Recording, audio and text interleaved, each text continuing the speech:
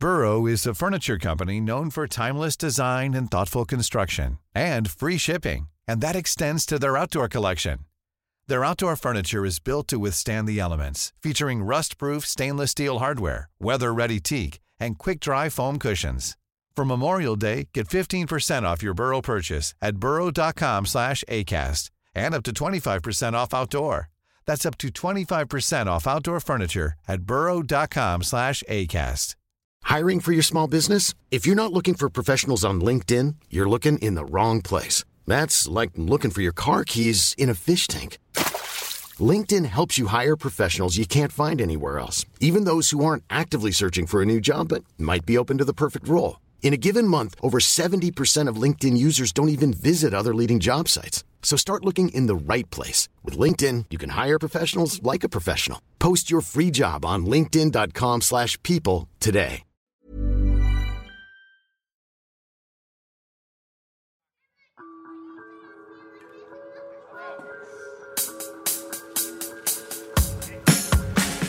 Welcome to my good bad brain. I'm a normal person, so I'm insane. I've got depression and ADHD, but I'm doing better since I medicated me. I'm still not always sure whether I exist or what being a person even really is, but I figured out a long time ago that being alive is beautiful. Hello, friends. Memorial Day. What a day. What a day. It's supposed to be a day off, but what's a day off? You know what I mean? This day and age. I guess some people out there, probably a lot of people still have normal 9-to-5 lives. But I think a lot of people, at least where I live, a lot of freelancing and stuff like that. I don't know if there's ever days off. You just kind of find them randomly. And then try to manage your schedule as well as you can without structure. I'm trying to build some of that into my life. That might be the practical advice that I would bring up for this week. An MGBB, My Good Bad Brain. Welcome. P.S. If you don't know what you're doing here, it's a podcast about mental health and being a person. Check us out on patreon.com/mygoodbadbrain. We're almost to our first milestone there, and then I'll make some merch if that happens. Trying to get to $1,000. And that is incredible. You guys have no idea how helpful that is to making this thing happen and keeping projects going in my life. So thank you so much for doing that. But in that same token, we're talking about practical advice for the week, what I have been using or trying to do. I've been having a lot of hard internal dialogues with myself over the last, I'd say 6 months, maybe less even. 6 months, 6-7 months. Basically, since I started doing the psychiatric medication, since honestly Burning Man. It sounds really funny. I've become this horrible stereotyping since Burning Man. But that isolation in the desert for a while and just kind of the space of that. Since then, a lot's been changing. I'm facing a lot of things that I've avoided a long time. A lot of things that had to do with, I think, like creating a sense of validation for my experiences and what was hard, what was going on, what seemed inexplicable or unjust or, in the universe, like things that were out of my control, and being able to come to terms with really acknowledging that and accepting that and honoring that was necessary for me to now be where I'm at in my life, where I feel like I'm doing sincere, internally motivated reflection and judgment of myself, regrets I have regarding behaviors in the past or even currently, and realizing, man, I've been really good at doing sprints of change in my life, saying for this month, this week, whatever, I'm going to be a psycho. I'm going to do this project. I'm going to like really stick to an eating thing or an exercise thing or a project completion schedule, and then just going away. I think it's a million times harder in many ways, in a sort of insidious way, to create small rhythmic shifts, consistent practices of wellness, I guess we could call them. And I think I've been adding them a little tiny bit at a time. And then when I fall back on them, away from them maybe, or I don't know, it sort of seems like the more honest you get with yourself, sometimes the harder it gets, which I suppose any practice is like that. Yoga is like that. I started doing hot yoga the last couple of days. I think I need to just reset my body and my feelings in it. And hot yoga works for me. I wouldn't recommend it for a lot of people, especially beginner movement culture stuff. There's a lot of reasons I won't get into. But I think the heat is good and the yoga is good for me. And the mental toughness, honestly, is what I'm trying to cultivate. Because the mental toughness to be disciplined, to say, I'm tired, but I want this thing. I have this dream, whatever that may be for you, to go, I am tired. But I spend a lot of time honoring that I'm tired. And I spend a lot of time honoring my experience. And I do think you have to go through that period, that truth period with yourself, and that kindness and gentleness period with yourself, to forgive yourself for perceived failures, because we're fed shame since such a young age. But if you can make your way through that, you've honored and validated where you're at, then being able to come without shame, but being able to have regret and address those and say, well, here's ways I'd like my life to be different than it is. And then how am I going to do that? Well, it's going to mean that even though I'm so tired, emotionally, physically, whatever, it's still going to require making those sacrifices of whatever that is, the screwing around time, or eating things that don't make me feel good, or not sleeping correctly, or whatever, that I've got to just drag myself up and out and go. Joe Stumpf, who's Tracy Stumpf's dad, Tracy's our guest today. He said something in one of his podcast or Instagram posts. He's also a very motivational guy. He said, when you wake up in the morning, 5, 4, 3, 2, 1, feet on the floor. I do not do this. I'm getting better not sitting at my phone or whatever. But it was 5, 4, 3, 2, 1, feet on the floor. And I've been thinking about that since I saw him say it. Just being able to literally get my mind in a place where I can do things I don't feel like doing. And I think so much of our culture forces us to do that with no consideration of our experiences, that we a lot of us in our wellness practices avoid it and just try to validate anything we do. And I think that's good. I think it's good to go through a period of validating things and saying, hey, don't do things because other people tell you to. Especially don't do other things because other people tell you you're a bad person if you don't. But if you want something intrinsically, internally, you have a goal that you really want to achieve, you have to realize that does require hard choices and hard work and discipline, and may, not in a shamey way, cultivate a voice of yourself that's not about shame, but is about possibility and overcoming hardship, that says 5, 4, 3, 2, 1, feet on the floor. So I'm trying to do this yoga thing because I find hot yoga to be the hardest thing mentally to do, just to stay in the room, to stay in the heat, to try to force my body to relax, which even in saying that sentence, forced to relax, is so hard. But I feel that by starting this little practice of discipline, man, I got big ambitions, There's a lot of art I still want to make. This podcast I always wanted to make, and I'm sticking with this. You know what I mean? I want to be further along in my career in certain ways because that's just me. Those are dreams. Those are things I want to do. And I bet you've got those too. I think we all do. And, going through a period of wellness of saying, okay, I'm okay with where I'm at. No big deal. Don't have to feel bad about what I'm doing in a shamey way, in this toxic, useless way, this fake martyrdom for nobody. But saying, okay, tough talks now with myself. I love you. We've established that I love you. So I'm coming from a place of love. Let's make changes. And changes are choices. You know what I mean? So that's like some extreme cornball stuff to kick off with in my practical advice, which is that just pick like one thing, maybe two things that are hard for you discipline-wise and do them. Mine's getting up early and mine is doing hot yoga. I'm starting there. That's what I'm going to be doing for a little while now. Getting up early, doing hot yoga. And I have a strong feeling that when you do this, when you establish one little habit that's tough, but you start doing it, you start realizing, oh, there's a lot of things I can do that I might not feel like doing organically or that I put off. But just saying, I'm going to do them and doing them, you realize, oh, I'm glad. Hot yoga sucks, man. It's so uncomfortable being there or whatever the whole time. And I've never regretted doing it. As soon as you're done, you're like, glad I did that. I'm stronger for that. I'm better for that.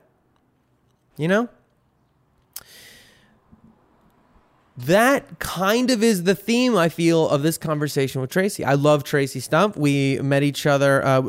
We refer a bit. We call each other babe all the time. We go, babe, whenever we host things. And much to the amusement of confusing our audience. Are they friends? Are they lovers? Who are they? Just friends, always have been. But we hosted a show called Totally Clever for Clever TV, which some of you guys may watch years ago. It turned into a man on the street show where we kind of stop people and talk about popular song lyrics and things like pop culture stuff. It was totally random in my life. I was like, I've never been a big pop culture person, but I fell into this job, and that job let me know Tracy Stump, who is wonderful. She's so funny. She's a stand-up comedian and also host in general. She does a lot of hosting, different shows for MTV and all kinds of stuff. And she's just like so great. We have a very similar bond. We talk about in this podcast about being like, you know, the best way I can describe it, the way I've always said it sort of bluntly, was we were just fat kids, you know? And I don't think there's anything wrong with being anybody's shape. We talk about that in this a little bit too. But for me and Tracy, it became such a, you know, when you're 12, 13, 9, whatever, you're starting to have hormones, you're starting to learn how to adjust to society. That is when body shame is at its peak. It's changing, it's uncomfortable, it's weird. And, you know, I've come a long way with my relationship with my body. It's an existential issue. It's an identity issue. But Tracy and I, we joke about this thing that we had, this core pain of self-hatred from when we were kids and felt ugly. And, you know, I don't want anybody to think, as we talk about it bluntly, like that we think any of those fears or feelings about ourselves are legitimate. They're not. I look at pictures of myself when I was a kid and I'm like, damn, you're so beautiful. I don't know why you hate yourself so much. And I talk about this in the podcast, but that core experience of weirdness and wanting to be a performer, having something in you that wanted to express itself, you don't know what it was, but mixed up in such incredible like shame, feelings of self-hatred, and then how we've gotten from there to here. I don't know. I think we have something in common. You know, there's a lot about us that's different, but that thing has always like bonded us. Our humor comes from a similar place of just dealing with the world, dealing with pain, and dealing with the difficulties of that reality that we live in. So, yeah, I don't know. I always love talking to Tracy. I like how like no bullshit she is. I like how sassy and funny she is. And we have a pretty good conversation about that stuff. And I would say hypocrite-spo is like a word that I invented for this, but comes up a lot. And to me, that's like hypocritical, inspirational stuff, like whether they're motivational, speaky, self-care, self-help kind of things. You know, I touch on it sometimes in, you know, this podcast regularly with like the whole what's something cheesy you find inspiring question.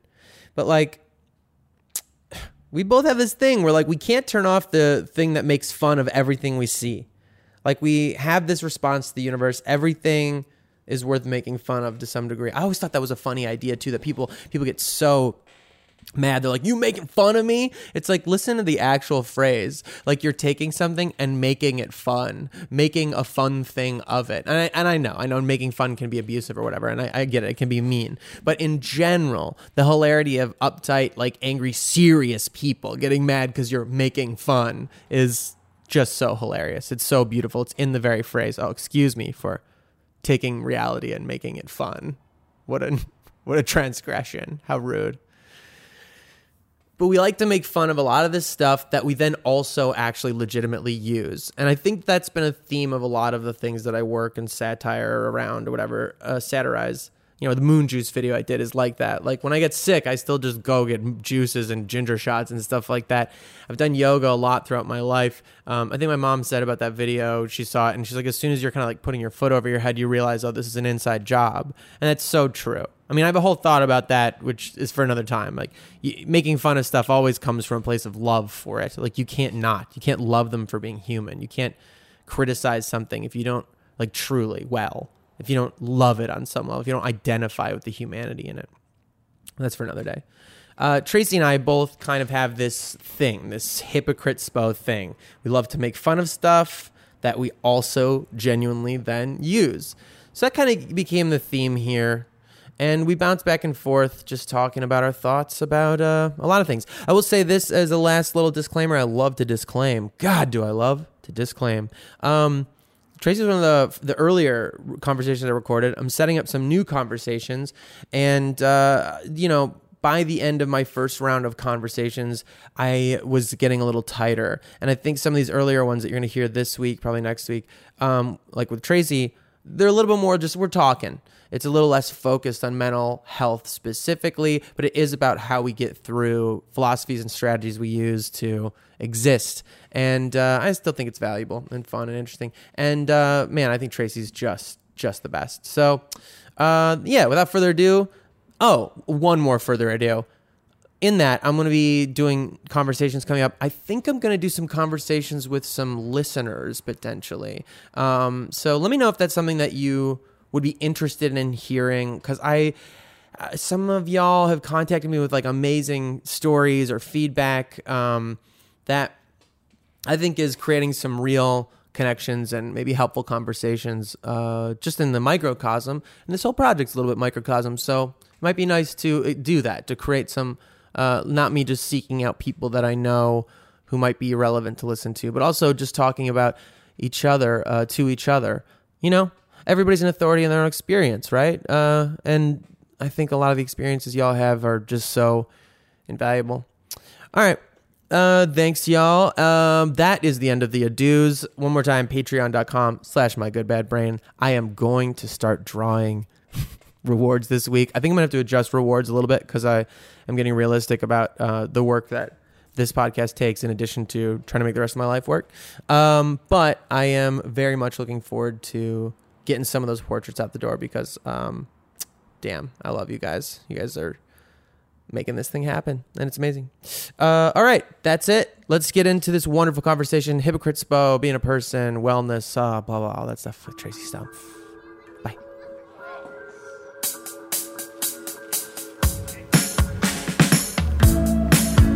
That thought, when I was having some difficulty getting into the thing in rehearsals. Yeah, that makes sense. Yeah. At like 12. Well, and the director was talking about it, and I guess I ended up saying something like, I don't relate that much to this character. And he's like, what do you mean?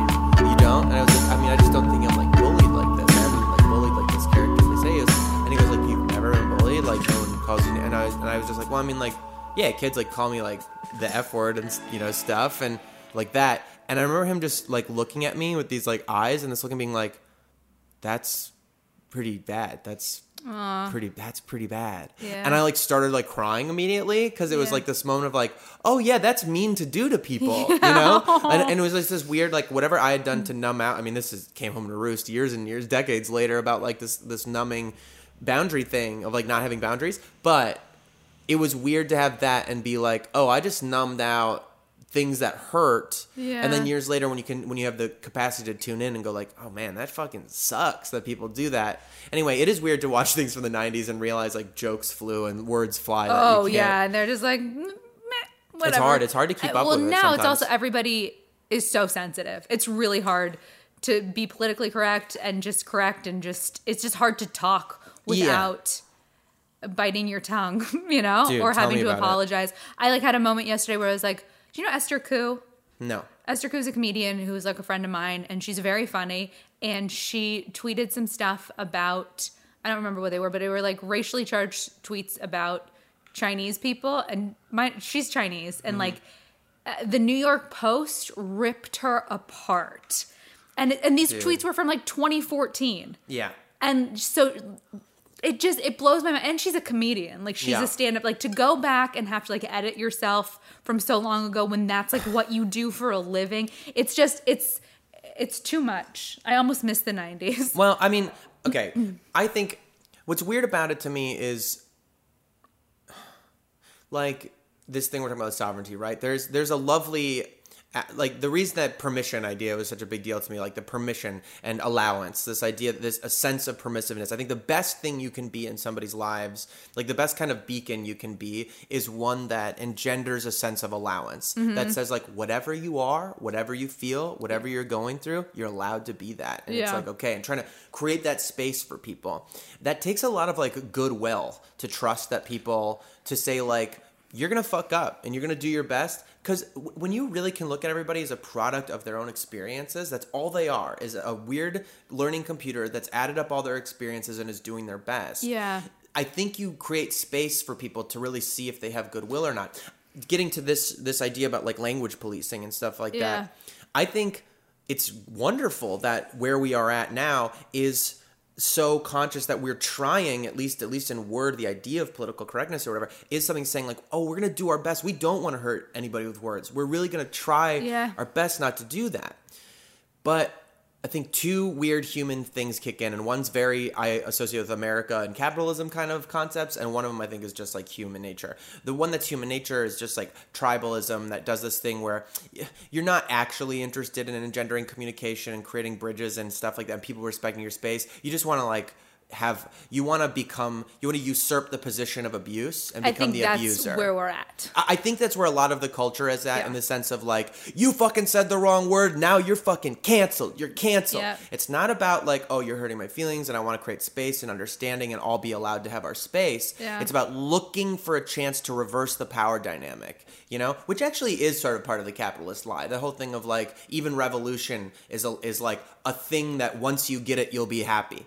Like, once we get to a place, you'll be fulfilled. Mm-hmm. And, like, that people aren't really interested in. Like, I would think the erasure of power dynamics that create abuse and, like, strength and weakness would be the goal. But it seems like a lot of the culture is more about just swapping positions so they can feel like the abuser for a while. Just to be like, this is how it feels to be helpless. It fucking sucks, right? But not even that, like, justice-oriented. Just, like, human revenge. It's not even, like... It's not even justified. It's just like random people looking. It's almost like another form of hatred. And don't get me wrong, I do love the fact that we're becoming more and more politically correct. And I don't think people should be allowed to say whatever is in their mouth at the moment. Like, I think you need to censor yourself. Yeah. Just because words are so hurtful. They fucking are. Words are so hurtful. Oh, I was fucking, yes. But like, I also think like in the sense of like comedy and the internet and stuff like that, like if it's in a joke, I guess it's a slippery slope, but like a joke format, or like if somebody's coming at it from a comedic angle and that's what they do, listen, I think it's all about intention. Like if I look at somebody's intention and if you look at somebody's words and they're hurtful and then you look at the intention behind the words, it changes the game, I think. I do think that's true. Well, so in the idea of once you respect sovereignty, once you like know that you are secure and people are secure with each other, then it becomes possible to share space. Mm-hmm. And to me, that's what we're getting at with this idea of goodwill. Yeah. Like if you truly are interested in creating a world where nobody's feeling like oppressed casually, like, what's the word, microaggressions and this kind of thing, like, you need to allow people the space to be wrong. And in capitalism and that kind of society of American exceptionalism, like, we punish wrongness. And you can see how true that is in the fact that Donald Trump's the president. Mm-hmm. It didn't matter how wrong things were, he just never admitted it. Mm-hmm. If he had admitted it, people would have punished, to be like, oh, see, he's not only is he wrong, he's saying he's wrong, so he must be punished. So so if you catch me saying a word I'm not supposed to say, my instinct immediately is like, I better fucking defend this, explain this, defy this, get mad at you for how dare you. I'm doing my best. I'm doing my fucking best. Why are you getting mad at me? Why are you trying to... And then that person has this reaction where they're like, and all these fucking SJWs came after me, and that's who they are. That's who feminists are, and all these people, they just fucking want to like hurt me, and I'm doing my best. And like people have these crazy overreactions because there's truly like no space allowed to go for somebody to feel comfortable to go like, I fucked up. I really am doing my best. I don't want to hurt anybody. Yeah. Just let me catch up. Please teach me. So do you think people should apologize? Do you remember the Kathy Griffin thing? Kathy Griffin thing? Yeah. Do you remember that whole thing where she like posed with like Donald Trump's head? Yeah. And then she apologized for it. Do you think she should have apologized or no? That's iffy to me. I mean, because then you're getting into a realm of...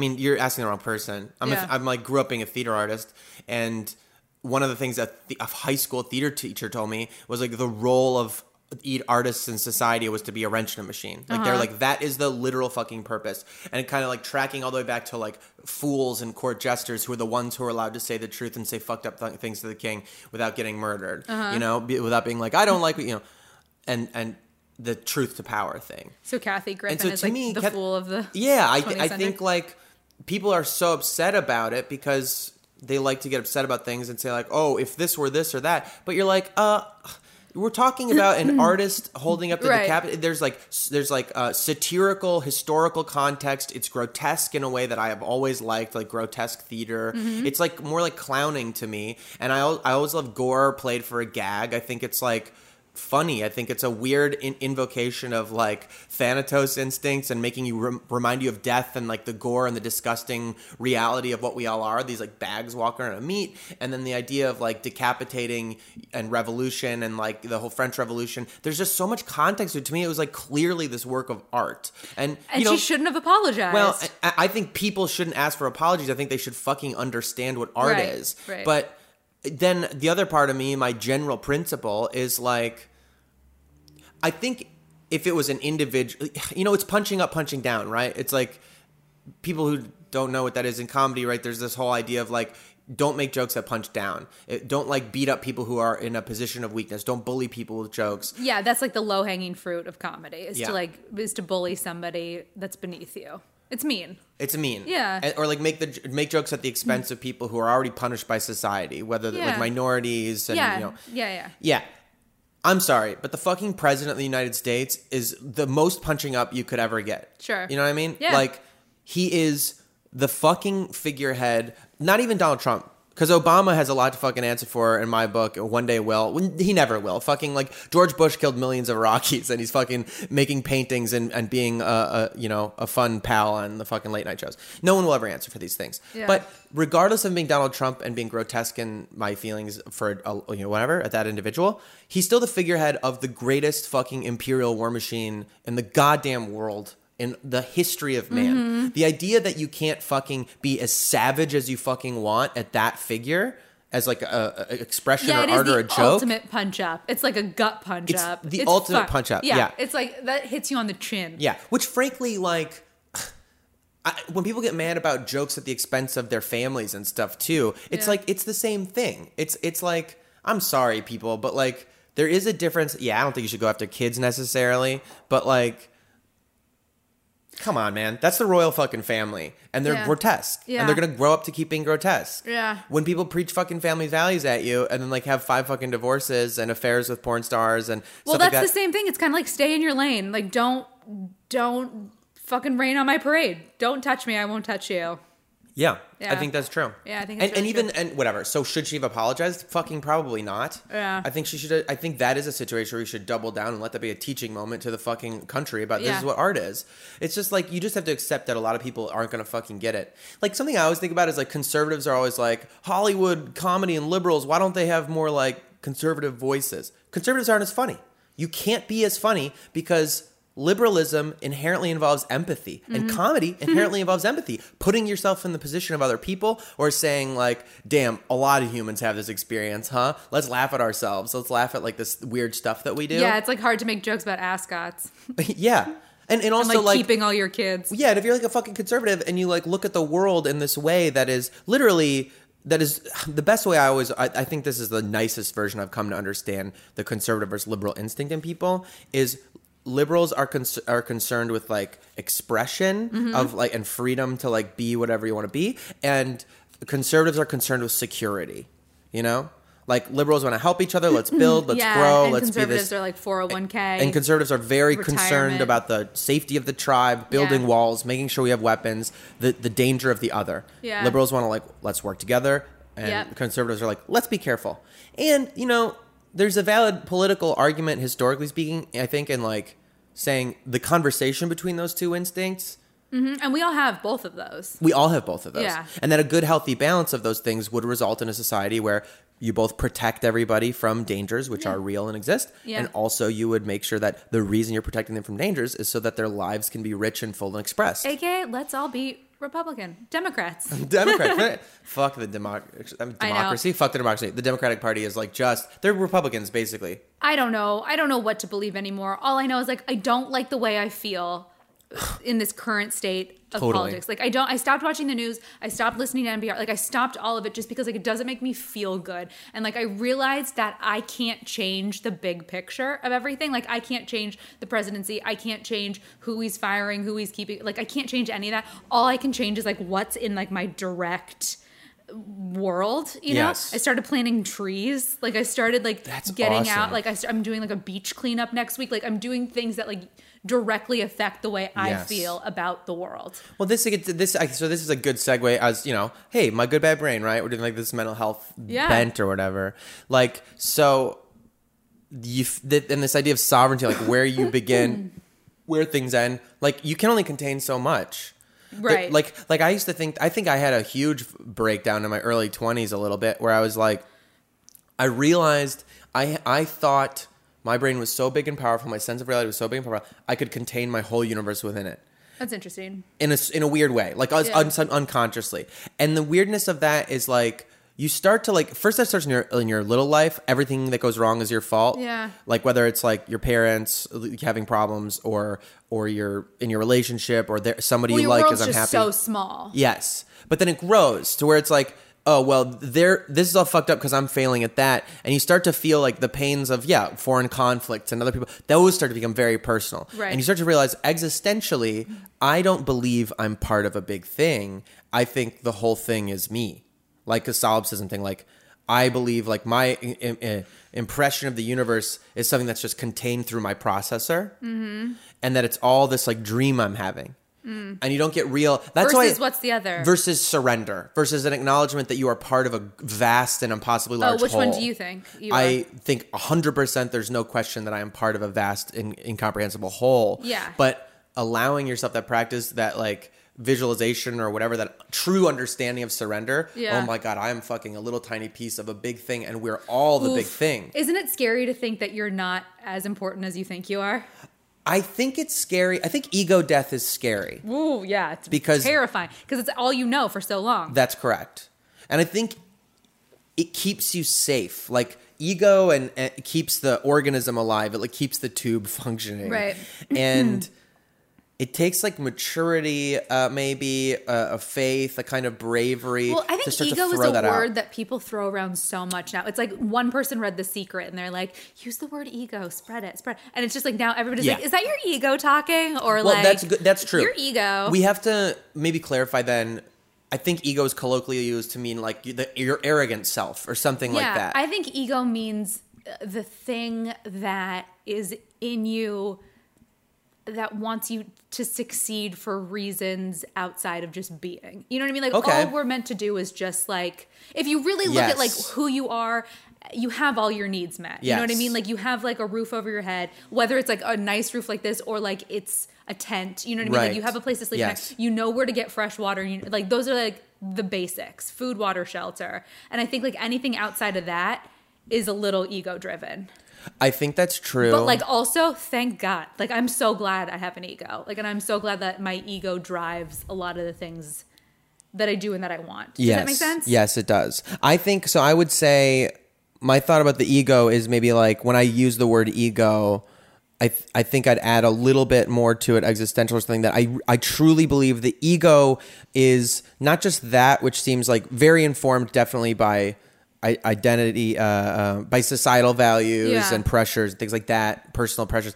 But even further, I think ego is truly the illusion of identity in general. Sure. Like the identity that I have created that is wholly rooted in this vessel. I mean, this will be a thing that happens on this podcast a lot, is talking about, to me, this idea my whole life have struggled to really understand, but the relationship between my true self, as I call it, think about capitalized letters, and my vessel, and understanding that my perception of my true self, whatever I consider to be my identity, my soul, my consciousness, my spark of whatever, I would call it the signal. Like the body and reality here is the TV set, and the signal comes from somewhere else.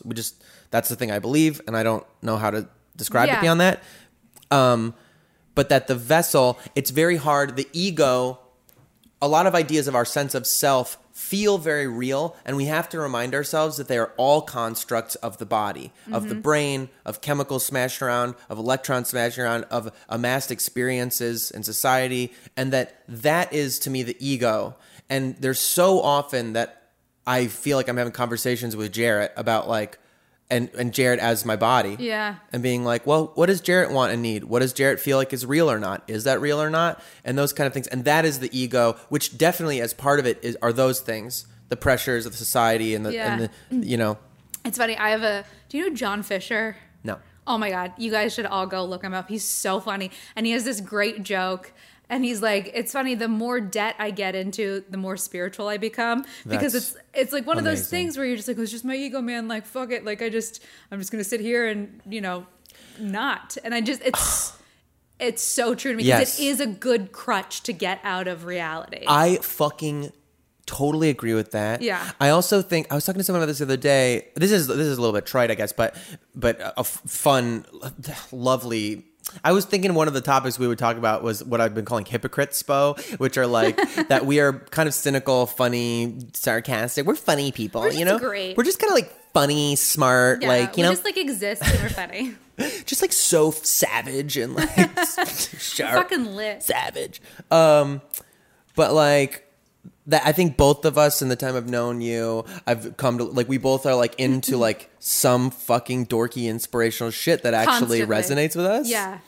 At all times. Yeah, so like that's my like hypocrite spo, what I'm hypocritically inspired by. And some of it are like dinky metaphors that are so obvious, but one of them is like I think sometimes like you'll be like you're in a pit, you're in a hole, and you'll never get out of that fucking hole. Mm-hmm. Then someone starts pouring literal shit into the hole on you, and then you get out of the hole because you're like, well, fuck, man, it gets worse, and the getting worse goes like, well, I guess I'll fucking drown in this literal excrement if I don't get out of this hole, and so that allows you to get out of the hole, and that's like a whole breakthrough. You got to hit rock bottom, blah blah blah. But to me, the thing you said about the debt thing is like that. Sometimes, okay, so then I'm gonna keep going a little further. Segue this with something that was going on with a friend vaguely was like something I've experienced in people. If the system works for them for too long, they will fucking lose their shit later in life the first time it breaks down. So like, sure, of because course. you believe it's real and it functions, and you're like, I'm a good person. Child actors. Yeah, I'm a good person. I'm following the rules. I worked really hard, and then I got the job, and I paid the taxes, and I've done all the things. Yeah, and I have the wife and the kid, and then car all of a sudden, house. things start to fucking not be working. Yeah. You can't keep up with all the fucking bills and all the little rules, and you get tagged here or there on like a credit check thing or something because you just didn't pay attention. You didn't notice the one letter that came, and you start to go like, what am I doing wrong? I'm doing everything right. What the fuck? And you realize, oh, the system is set up to fuck you, to fail, to keep people oppressed. I have a close family who's friends with some like billionaires or friends of billionaires and was around with them. Yeah. I was just like, billionaires just don't exist in our universe. They don't think about credit or banks or if you're going to get a parking ticket and the parking ticket's going to like screw them over. Yeah. No. But that there is something profound about that thing of realizing those fucking people like are outside of the system. And there is something about that if you experience early on in life, sooner than later, how much you can't control. Again, this is about sovereignty. Yeah. It's about learning. When you really can learn about your sovereignty, you also learn where you end. And do you think you have that perspective? And I feel like I have adapted that perspective, not as much as you have, like, because you're way fucking deeper than I am. But do you think that's because of your childhood? I think it's partly my childhood. I think partly it's my dumbass fucking brain, some mental issues that I only this last year got like officially diagnosed and started taking medication for. Yeah. I also think it's because I've fucking failed a lot. Yeah. Like a lot. I'm reading this book right now called Light is the New Black. Have you heard of it? No. It's fluffy, but it's good. There's like this one chapter, like the excerpt to the chapter is like, I hope you break down and I hope you fail. And it's like, and I hope you trip and I hope you fall and I hope you scratch your head and then I hope you get a concussion and then I hope, and it's like all of these hopes like that are so negative. Yeah. And it's like that way you can like get out. Fuck yeah. But like I have different hopes for myself. Well, yes, that is okay. Again, in the hypocrite spo shit, dude, I am such a sucker for that kind of like Navy SEAL bullshit. Like I really am. Like I think about it a lot. Sweat is just fat crying. That kind of shit. And just I remember this one I think about a lot of the time about like, okay, and this is again, I'm not like I think a thing of our times that's an issue, that's like a misguided problem. I think it's because people are so binary. You can't hold a paradox. Yeah. Like the PC thing. Yeah. Like you can't hold the paradox that like you would both pay attention and police language a little bit to try to make the world more hospitable for all of each other, and also allow space for people to get better and learn. Right. Like those don't seem to jive, you know? Because you're like letting people off the hook. And then if you don't punish the crime, then how will they know it's wrong? You know, it's kind of stupid. I think there's something similar with that in this idea of taking responsibility for yourself and victim shaming. Yeah. And that like we've entered this realm, which is wrong to punish victims. It's wrong to punish people like for failing at anything, because you don't know where people are from or what their capacities are. And the trying is all that fucking matters, and the encouragement and the hope that they'll get there eventually. You have to fail a million billion fucking times. This jiu-jitsu bullshit, a black belt's just a white belt who never quit. Like that stuff's all fucking true. But don't you think we coddle, like we're a coddly But society? this is well, I like don't. We're all second place winners. And Oh, see, I think that whole thing is so fucking dumb when people complain that to me. And I'll say why. Well, okay, because here's what I was gonna say. At the same time of understanding that people should not be punished for failing or being victims or being hurt, which they absolutely should not. Also, we should encourage in people an idea that seemingly is paradoxical, but is as true and loving, which is that you should learn to take responsibility for yourself as best you can. And I think that's the disconnect. Well, I think, yes, but I do think there's a way to lovingly encourage. This is a good example. My friend Miles, who's going to be on this podcast, I think, at some point, if he hasn't already. I don't know when this is coming out.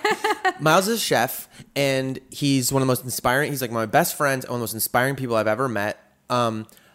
In kitchens, people are really fucking mean. Like people are, that's the traditional, it comes from French kitchens, which had like a military tradition behind them. And so if you fuck up, you get fucking yelled at and everything's really fucking hard. You know, that's like the traditional kitchen thing.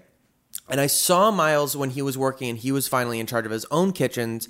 I saw him shift one day and I asked him about it. And he had consciously stopped being shitty. Like because he's not like that in person. He's not that kind of person. Yeah. He's gentle. He's like conversational. He's intense. He definitely has an intensity to him, but it's because that's what geniuses have, intensity about them, you know?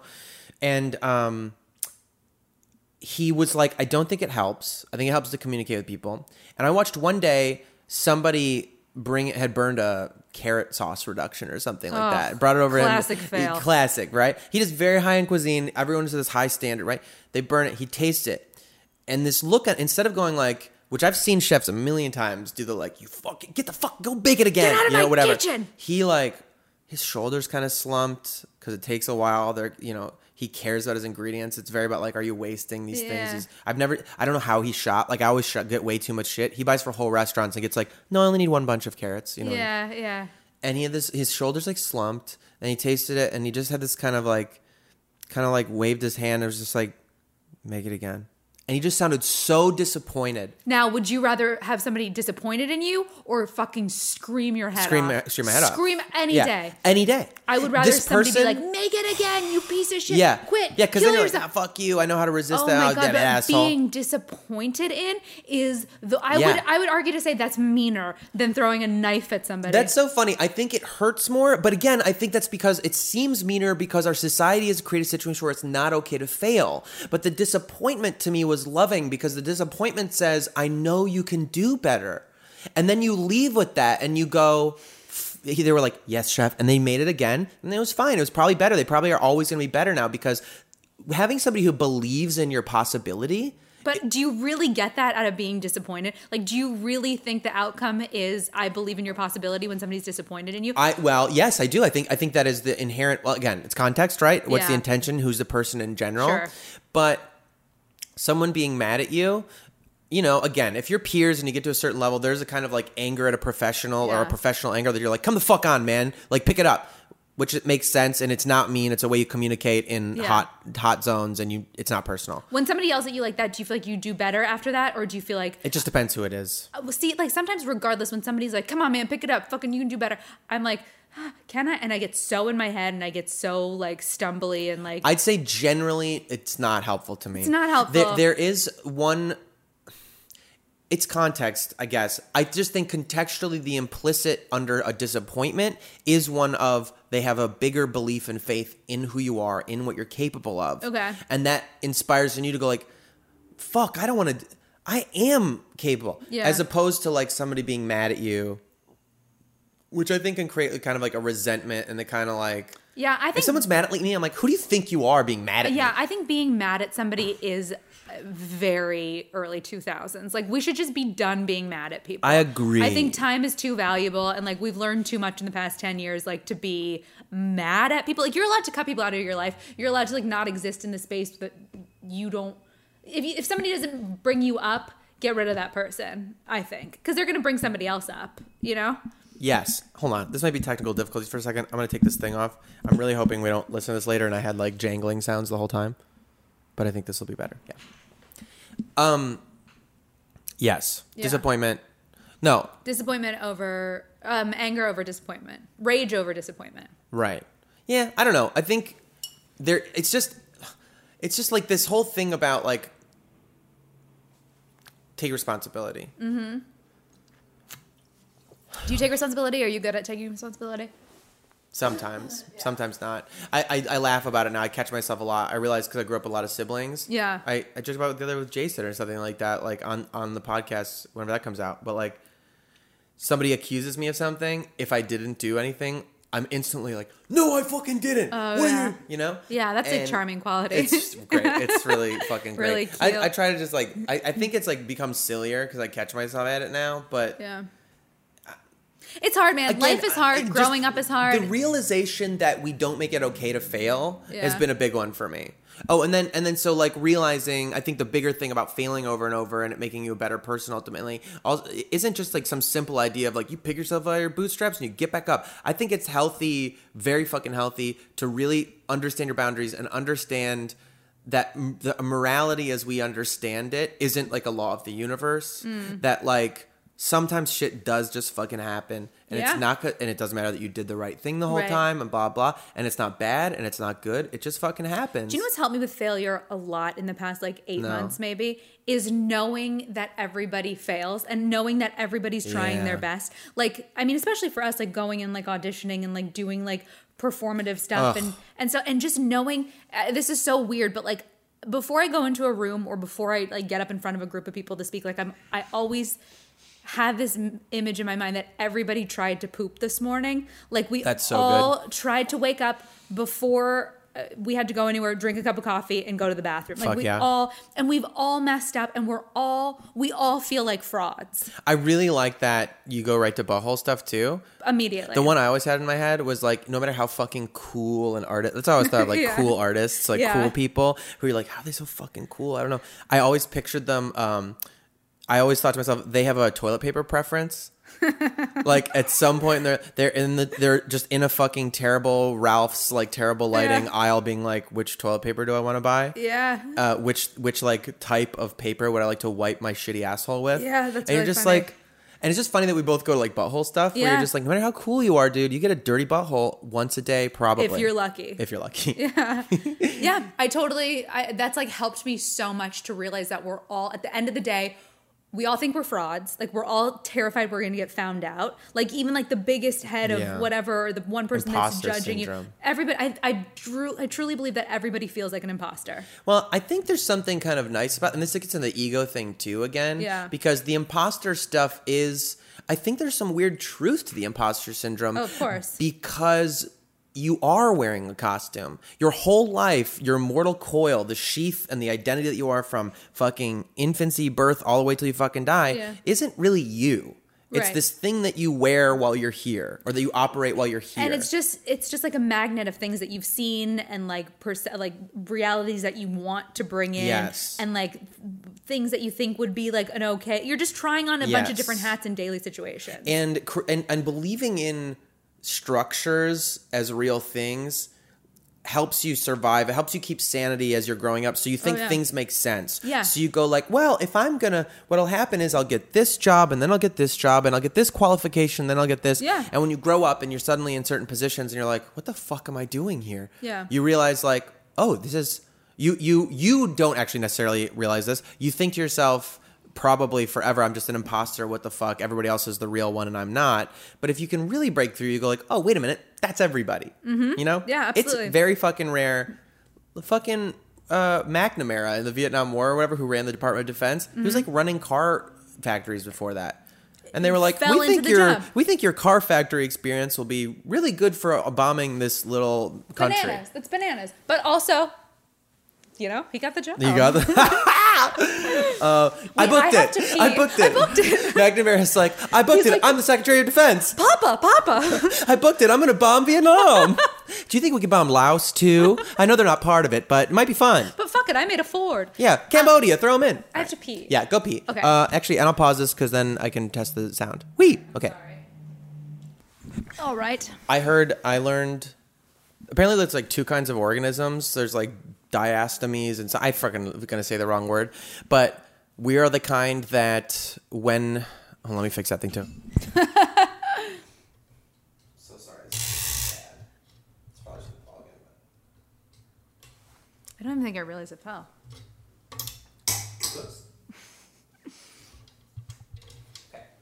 All right. There's two kinds of organisms, and I Yeah. forgot what they're called. One's called a diasteme or blasteme, I don't know, something like that. Okay. But basically, they're like the first orifice that is formed, the first like hole that's formed in the organism when the cells are all are collecting. Yeah. It either becomes a mouth or it becomes a butthole. Oh, what? Is And that on- why they look yes. so much alike? And on people, it becomes a butthole. So I really love that the What about first dogs? thing. What about dogs? I think they're buttholes too. They're like, I think all normal animals as we think of them. Yeah. Like the cells form into your asshole first. What about a seahorse?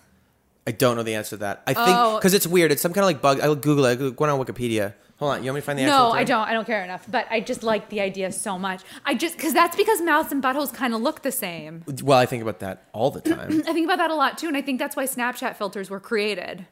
Really? Yeah, because- so you could film your butthole. Well, I've never tried, but I do feel like if you put... Whoa. If you like pressed it, maybe that's not the only reason they were created, but I do think... Listeners. I do think if you were to put your butthole on a Snapchat filter, you could make faces. You could like make it rain hearts. Deuterostomies. Sure. That's what they're called. Also a Bible. I know it sounds like that's why I think I'm pronouncing like that. It's probably like a deuterostome or something, but deuterostomy. I'm like Deuteronomy. Deuterostomy 3. The book of buttholes. Wait. Oh, so okay.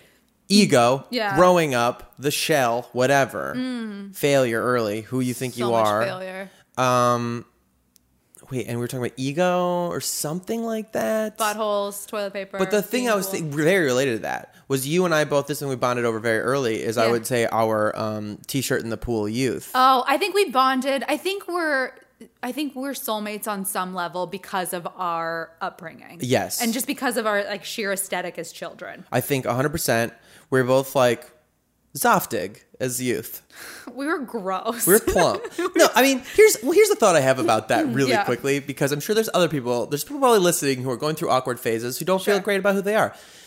One experience I constantly have, maybe you'll feel differently, but I don't know, is I look at pictures of myself in the past. I look at pictures of myself as youth, and I'm just like, this kid is so fucking beautiful. Aww. Why does he fucking hate himself so much? Do you know what I mean? I remember hating myself. Yeah.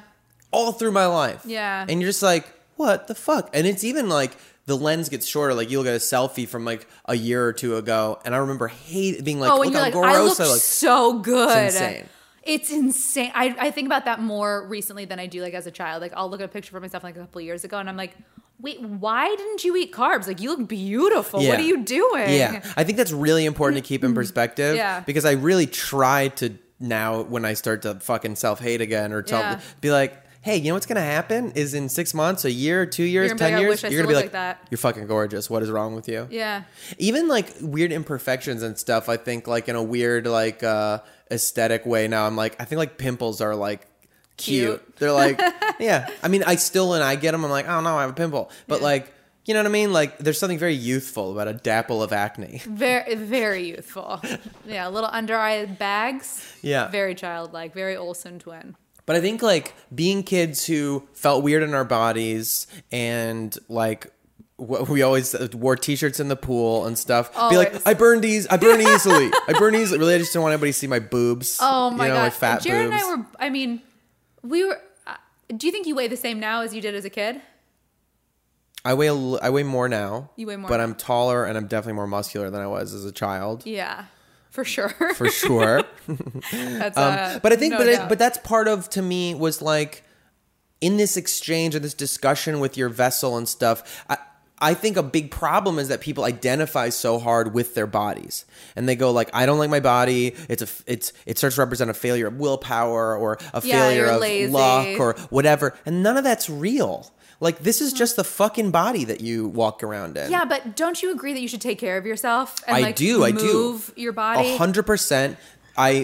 Jason, my fucking roommate, gave me a paradigm shifting definition of fitness. I asked him, like, what do you think being fit is? What do you define as fit? And it's so dumb because I've spent like 15, 20 years like looking at this kind of like physical practice. Wait, what is it? He just goes, I think it's just when you feel good in your body. And I was like, whoa, that's so dumb and simple and trite. It just can mean whatever it means to different people, and that's what fitness should mean. Yeah. Because if I say I'm fit, I feel fit, I can do really deep squats, I can move in different ways, I feel I have my body. I can't run across the fucking Utah desert 240-mile race that some people can do. That's fit for them. But Right. that's what would make them happy or not. Right. And then sometimes like walking up a flight of stairs and not getting winded is fit for somebody else. That's correct. Right. Mostly I think for me it's become, I just don't want to be in pain. Yeah. Which is a lot of physical practices that I pursued, lifting heavy, doing different things, and doing them in irresponsible ways at the time, which I recommend lifting heavy. I'm not saying there's anything wrong But with like that. don't CrossFit yourself to death. Don't do anything to death, but dude, you got to find your boundaries so you can find them. I think there's a lot gotta of break down, benefits. break through. Yeah, there's a lot Gotta of benefits pull a hammy to know what you can lift. to a certain. I don't think that. Don't hurt yourself, but I think you should fucking push your boundaries. Sure. But I'm also super conscious of like, I don't fucking think there's blanket statements for people. Wait, when did you get cute? I think I got cuter. Do you feel cute now? I do. You do. But I think that's because I love myself more.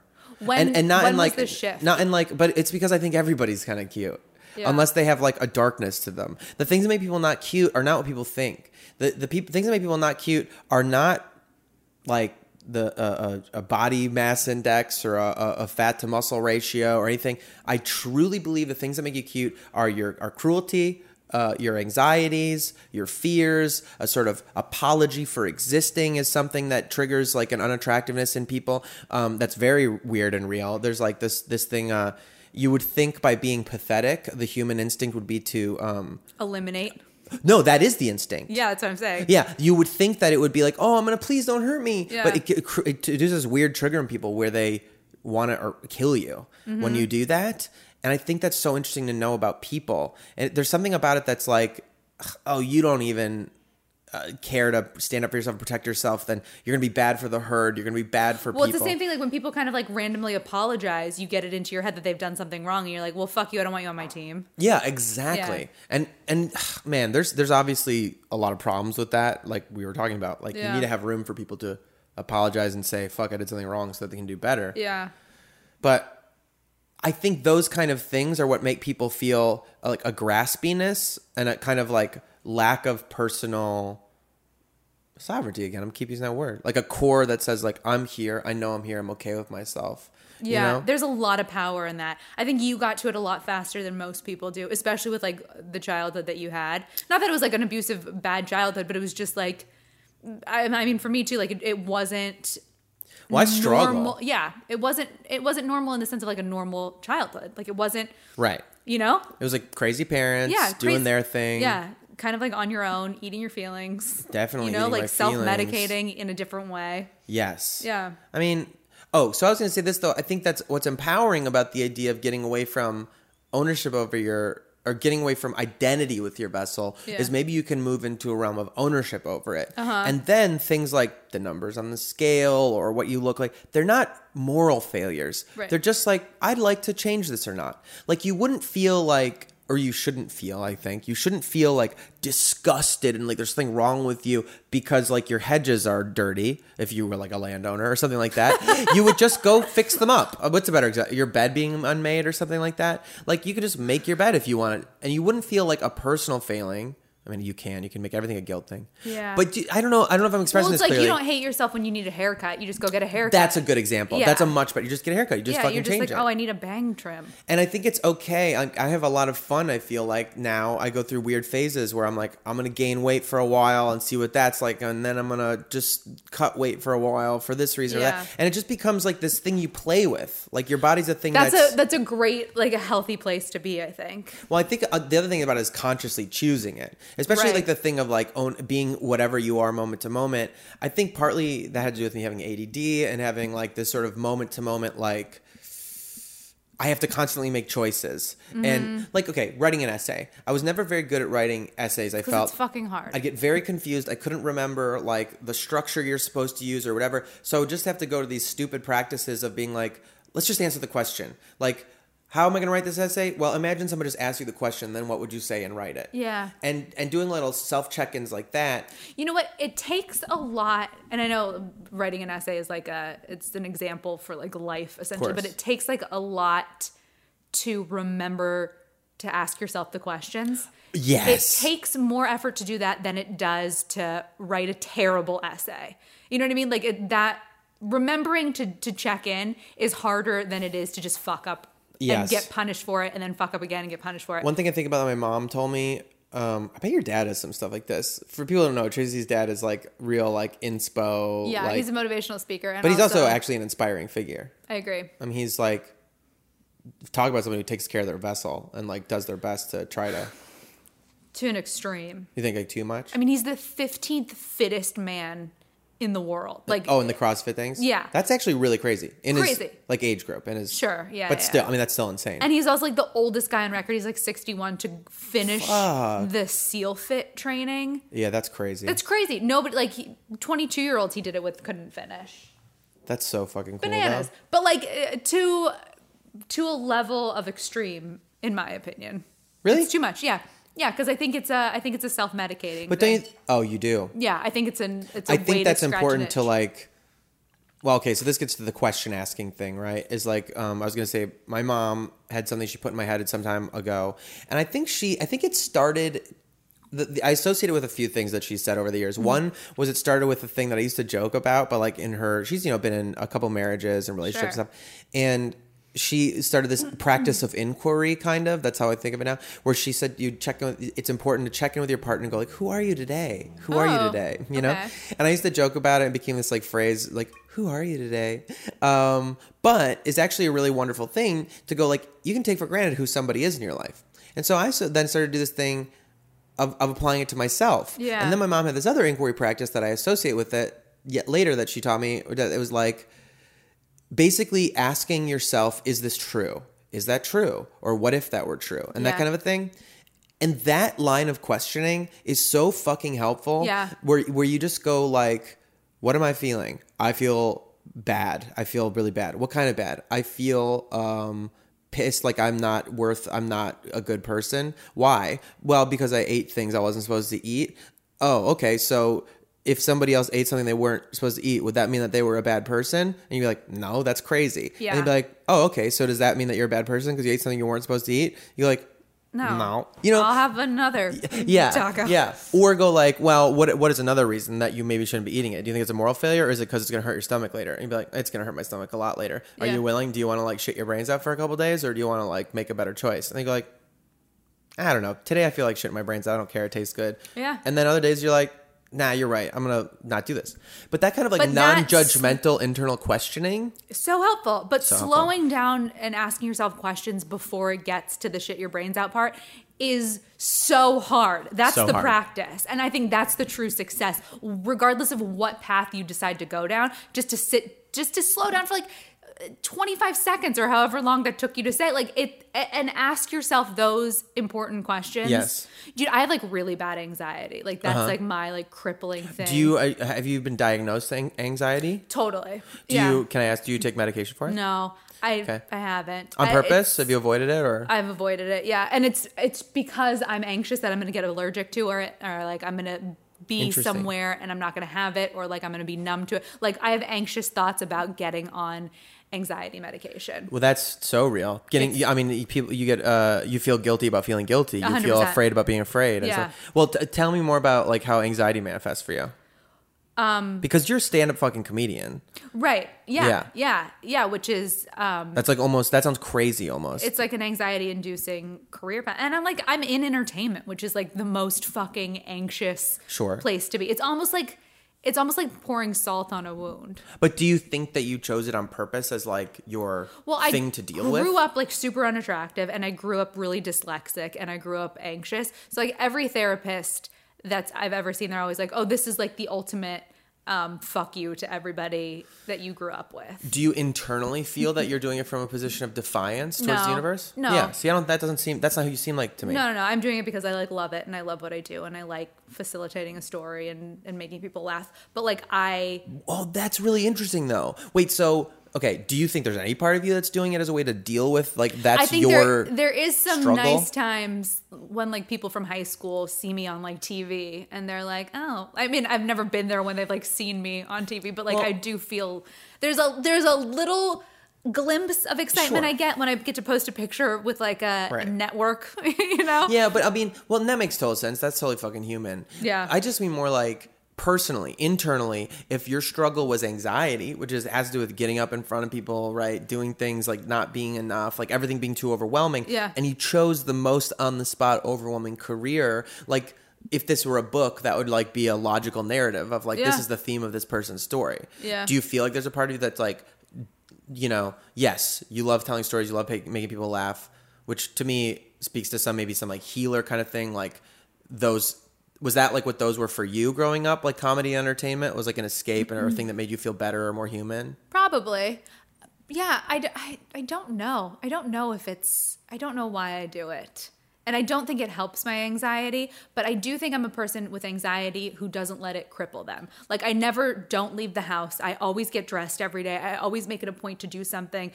Flying terrifies me, and I happen to be like on a plane constantly. You know what I mean? Like I always walk through my fears. So maybe subconsciously it's like a way for me to just like bulldoze through it all. That's a great quote. That's a great phrase. Walk through your fears. Yeah, just Is that a thing like you literally think of it that way?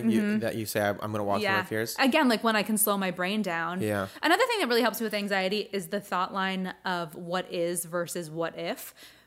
I got told once like depression, like you can be like anxious or depressed. I mean, you can be both, but typically somebody's one or the other. And people who are depressed live in the past, and people who are anxious live in the future. Right. And I like live so far in the future.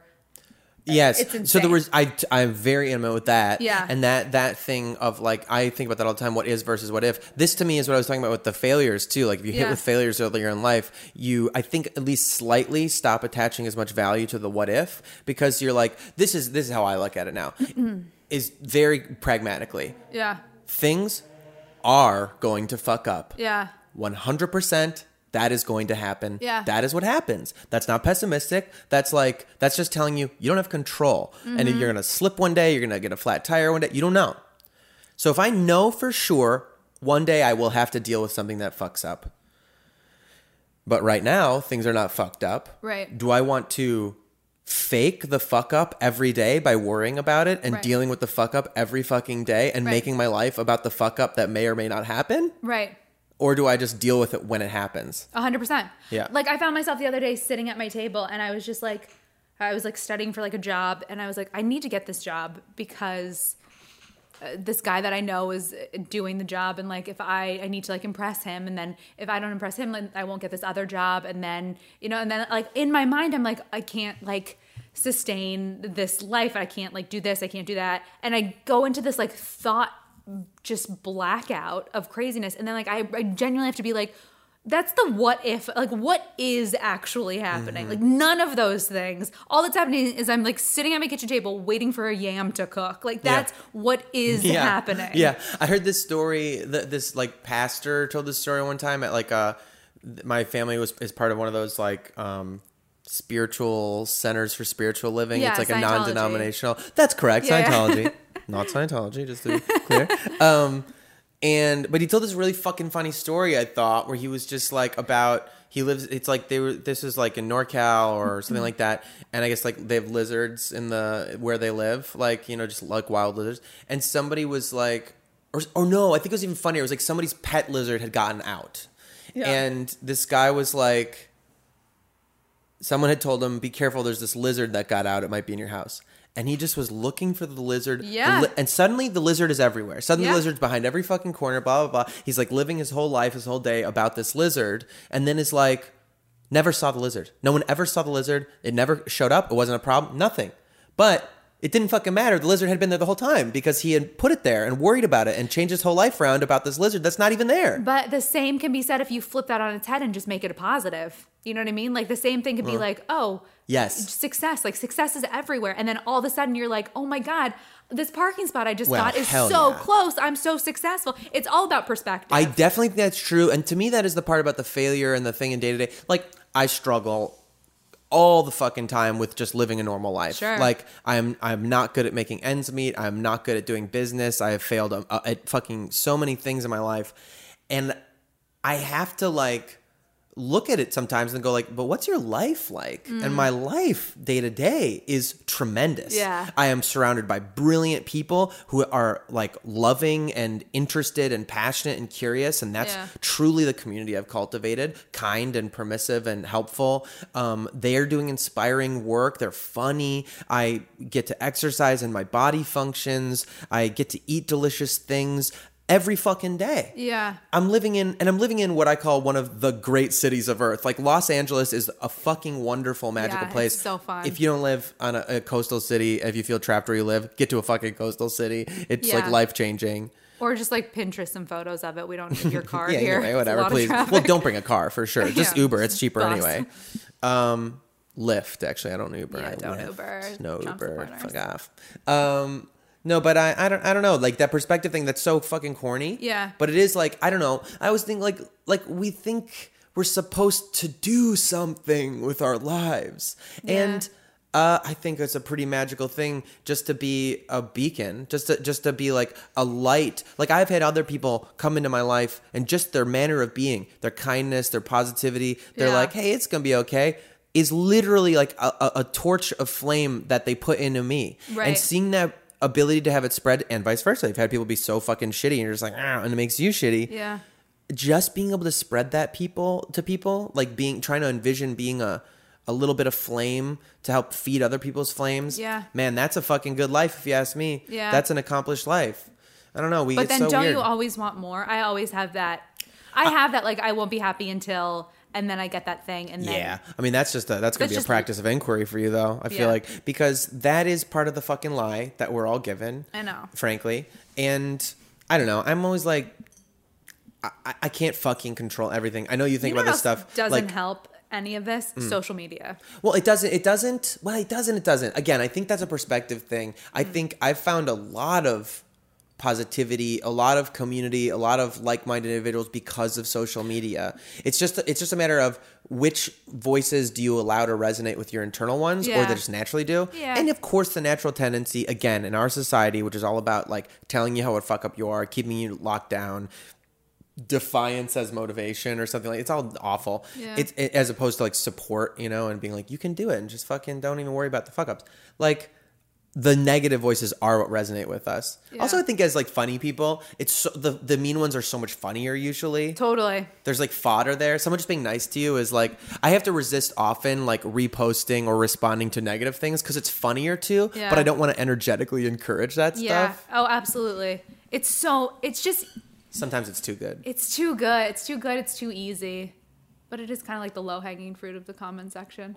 It is. It's just, I just think the idea itself of somebody being at home and writing something mean is inherently so funny. Like, Yeah. like in a weird way, like, Because guess what? I've been that bored. You know what I mean? Like, Yeah. and we've all had those thoughts. And I know like a lot of people are like, where do they find the time? It's like, I have like a couple of time to be a hours. little piece of shit. Yeah. That's so funny. Well, I actually do run myself through that sometimes too. Or I tell other people who get upset about comments or whatever. Oh, people, you can't get upset about dude, it. Of course not. But like, at first I'm like, have you ever left a comment on a YouTube video in your life? Right. And that number's rising. It's becoming more and more, whatever Yeah. people do that. But definitely, even if you think like, what are the ratio of things I just see versus things that I leave a comment for? Right. And how about if I see something I really like, do I ever leave a comment? No, And it's if I like the Yelp complex. Yeah, Like there's no positive reviews on Yelp unless there's an incentive to leave a positive review on Yelp. I think that's a little bit true. It's that word incentive is super fucked up. Is like everything in our society is incentivized. And when you really believe that about people, that the only way you can motivate and you teach them to think that about themselves is that an outside thing has to motivate us. Yeah. I think that's a lie. I think that is something we're taught and we accept and we're going like, yeah, why would I do anything if not? Yeah. But is fucking a lot. Like you just said, like you don't really know how you ended up doing this thing that is directly fucking with your deepest emotional and mental difficulties, anxiety and stuff like that. But like you do it because you love it. Yeah. There's an intrinsic reason we do things. You didn't do it because you'd make a lot of money. That no one fucking does comedy or entertainment or anything for that because that doesn't happen. Well, I think a lot of people start out with being like, I'm going to be rich and famous. And then you're like, oh, wait, this isn't the 40s. Like, Yeah, this no, is a totally. different beast. Yeah, Yeah. So the idea that humans can't be intrinsically motivated, that they need some incentive, is gross. And I think like as soon as you start removing the idea of incentive and start going like, well, what do I want? What's my internal compass say? And let me get in touch with that. Yeah. Things start to change a lot. I completely agree. The walk through fear thing you said I wanted to come back to because I Yeah. think that's like very empowering. Like I think it's very fucking empowering. And again, with the body stuff and the idea of ego and who we Yeah. are, to say like, you do get to make choices about who and how you are. Mm-hmm. And I remember being a little kid and thinking, because of fantasy books I read and heroes I read in those books, I want to be a brave person. Scared all the fucking time, scared every day Yeah. of my life, leaving the house, just scared. Yeah. And being like, well, what would be a brave, what's brave? And literally logically going like, well, I'll make rules about it. A brave person, when something scary is there, does it anyway. Yeah. And I just started doing that. Yeah. And man, morality is a fucking hard thing when you hold yourself internally to it. Yeah. Because then whenever you're in like a moral problem, like you're in a situation, if you've set rules in your head and you go like, well, the kind of person I've said I am is the kind that's got to say something now. And it's really awkward. I don't want to speak up about this situation. It scares the fuck out of me. But I told myself I'm going to be a brave person. I'm going to stand for these principles. Now is where you get to decide. So do you think you have more accountability when you tell yourself or when you tell somebody else? Like as a kid, were you like, I'm going to be brave and you told like your brothers and sisters, or is it just like an internal conversation? Totally internal, I think. So you think like you have more accountability when you just tell yourself as opposed to like announce it? I think if I make things too external, then Yeah. it's a very obvious that I don't really mean it. Got it. I think I said this on one of the other things, but I truly believe true change is quiet. Like Oh, true yeah. decision making, true like is people who are like, I'm doing this, I'm quitting this, I'm doing this challenge. Oh, blah, yeah, blah, blah. yeah. No, I don't mean like announcing it to Facebook. I just mean like, No, but I think even in microcosm, yeah.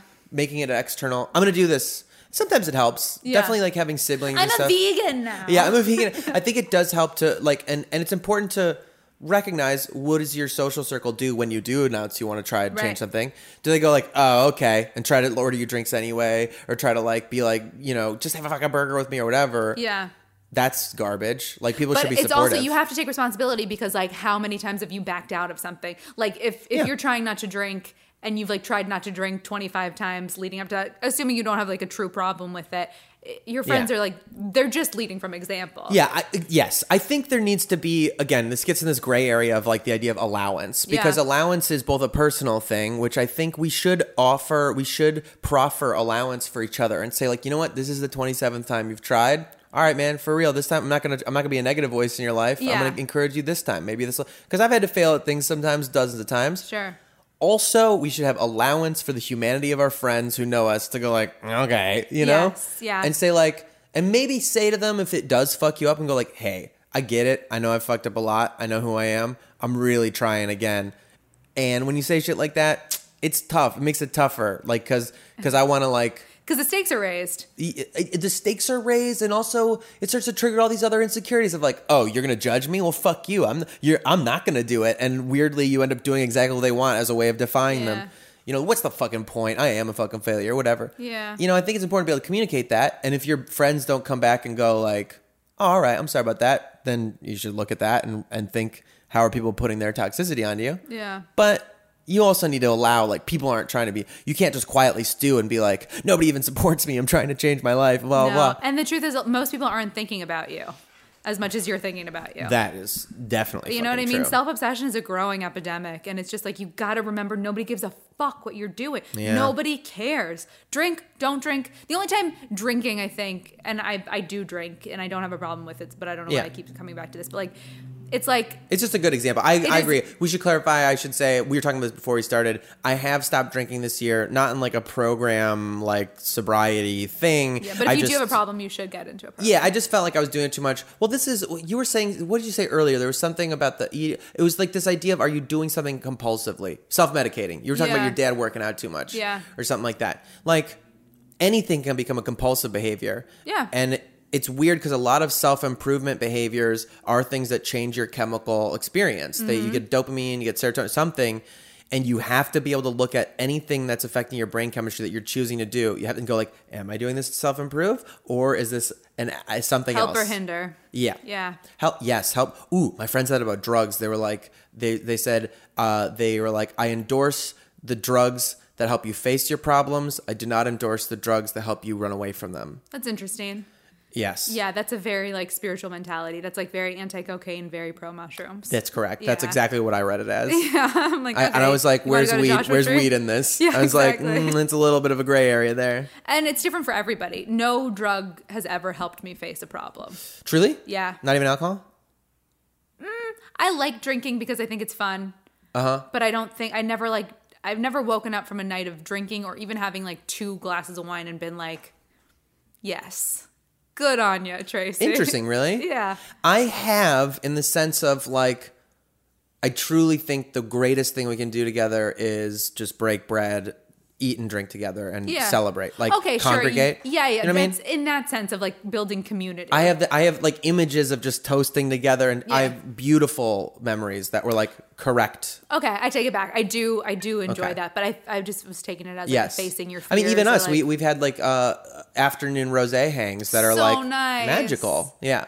so nice. Tequila shots before a shoot. 100%. Yeah. Like all that stuff's so fresh in my mind. Yeah. I just realized that I had gotten to a place where it wasn't as celebratory. It was very escapist, and it was just so casually done. Mm-hmm. You know, you'd sit like, I'm going to write now. And over an evening of writing, you'd kill like 3/4 of a bottle of scotch and not even feel drunk and be Yeah. like, what? And that Yeah. becoming regular was like, You're gonna get so hammered when you start drinking again. I definitely am. That's definitely true. But it's, I will say, I just feel better, man. I Totally. Just feel, your body starts processing inflammatories a lot worse as you get yeah. older. And, Oh god, yeah. I stopped drinking for like 2 weeks maybe, and I was like happier. You know, but then also like I depressant. don't like going out with my friends, and like I like do like a lot of like dinner stuff. I don't like being in those situations and not drinking. That's fair. You know? I have in the past felt that way. I felt like really fucking like, oh, I want to drink so Yeah. bad. But I have this time around, for whatever reason, it's been easy. Like That's super great. Well, fucking that easy. means it's right. Well, and also I've realized I have not. I think in the past, maybe some of the groups of friends I was hanging out with like weren't people I could not drink around. You had to be like a little hammered to hang out. Yeah. Yeah. Give I us get something it. to do. We're doing good. We're They're both sober. drinking And friends. We're Yeah. having fun, right? Us? Yeah. I mean, we're like, damn, we're deep in it. I should Dude. probably get to the my little. 2019. This is crazy. Okay. All right, let me get to my questioning section because this is like, I think we should start wrapping this up. I mean, I could really do this a long, long fucking time. Can I just say one more thing that I have a problem with that maybe you can articulate for me a Okay. little bit better? I struggle with the idea of letting it come to you versus working really fucking hard and pushing down every single door. Like, what's your line of thinking about that? Like, do you think it's something that should just like be naturally, like if it doesn't flow to you, then it's not meant to flow to you? I think this is a paradox thing. This Yeah. is like, again, you just have to be comfortable with this paradox, which is Your perception's your reality, like whichever No. one you want. no, definitely not that, Okay. because there is some level of like, I mean, I think the biggest lessons of this kind of stuff to me come from like jujitsu and Okay, things like that. okay. And like, I'll just jump to jujitsu metaphors, I guess, because they're easy for me, where a nice thing you learn about jujitsu, other bullshit martial arts, or when you're a kid or you watch movies and you get this idea of like fighting or whatever, Yeah. you learn like, oh, my technique will always defeat whatever. Like, and when you do jiu-jitsu, which is like wrestling, but the goal is to get somebody to tap out. So it's Yeah. like not even just to pin them, which is like, if you get pinned, you can always be like, well, maybe I'd scratch his eyes out or do something I could get out if I really wanted to. Truly being helpless fucking helpless. Someone's going to choke you out. You're like, this is the jungle. I'm dead. Yeah, Literally nothing I can do. Yeah. The first time that happens is the beginning of a wonderful journey into like what being helpless is. Oh, fucking no. You died. You just died, dude. That's what that's like. Yeah. And it doesn't matter how strong you are or how blah, blah, blah, whatever you've done up into your life till this moment right now where you're getting choked out is all nothing. Yeah. And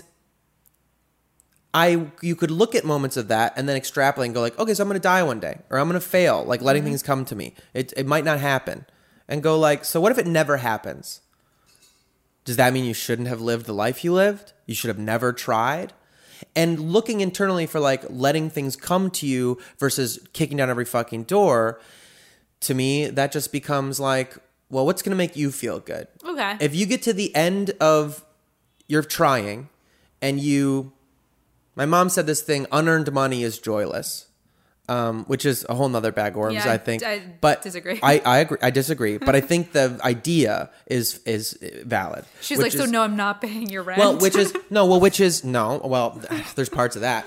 But to me, it's saying like intrinsic versus extrinsic motivation again. Yeah. When I was a kid, or viral videos. How about we use that? Yeah. I've had videos that you make you shit out. You don't even think about it. And they're super fucking successful. People laugh at them. Everybody passes them by, whatever. You pour your heart and soul into something else that you love. You try to make something that's important to you, blah, blah, blah. Nobody 7 fucking cares. people. Yes. So you say to yourself, how am I supposed to feel about this? I still love this one more. I still think this one's better, even though no one saw it. The success or not doesn't matter to me. Mm-hmm. So letting things come to you versus not, I think you just, again, have to like really stop thinking you can control the outcome of anything. And just do what you love. And do what you love as best as you can Yeah. is, I think, the next part of it. Ooh, that's something I'm working on so hard right Yeah. now is everything I do trying to do it to my fullest. Like even being in conversations and not trying to be on my phone, like being as Right. present and like with it as humanly possible. That's hard. Well, and this to me gets into this idea of, this is the problem with our being raised with notions of binary systems, which makes sense. It's hot or it's cold. It's right or it's wrong. Whatever. It's left or it's right. But it's so fucking dumb because there's something intrinsic that talks about meritocracy or something and says like, if you get something, you deserved it.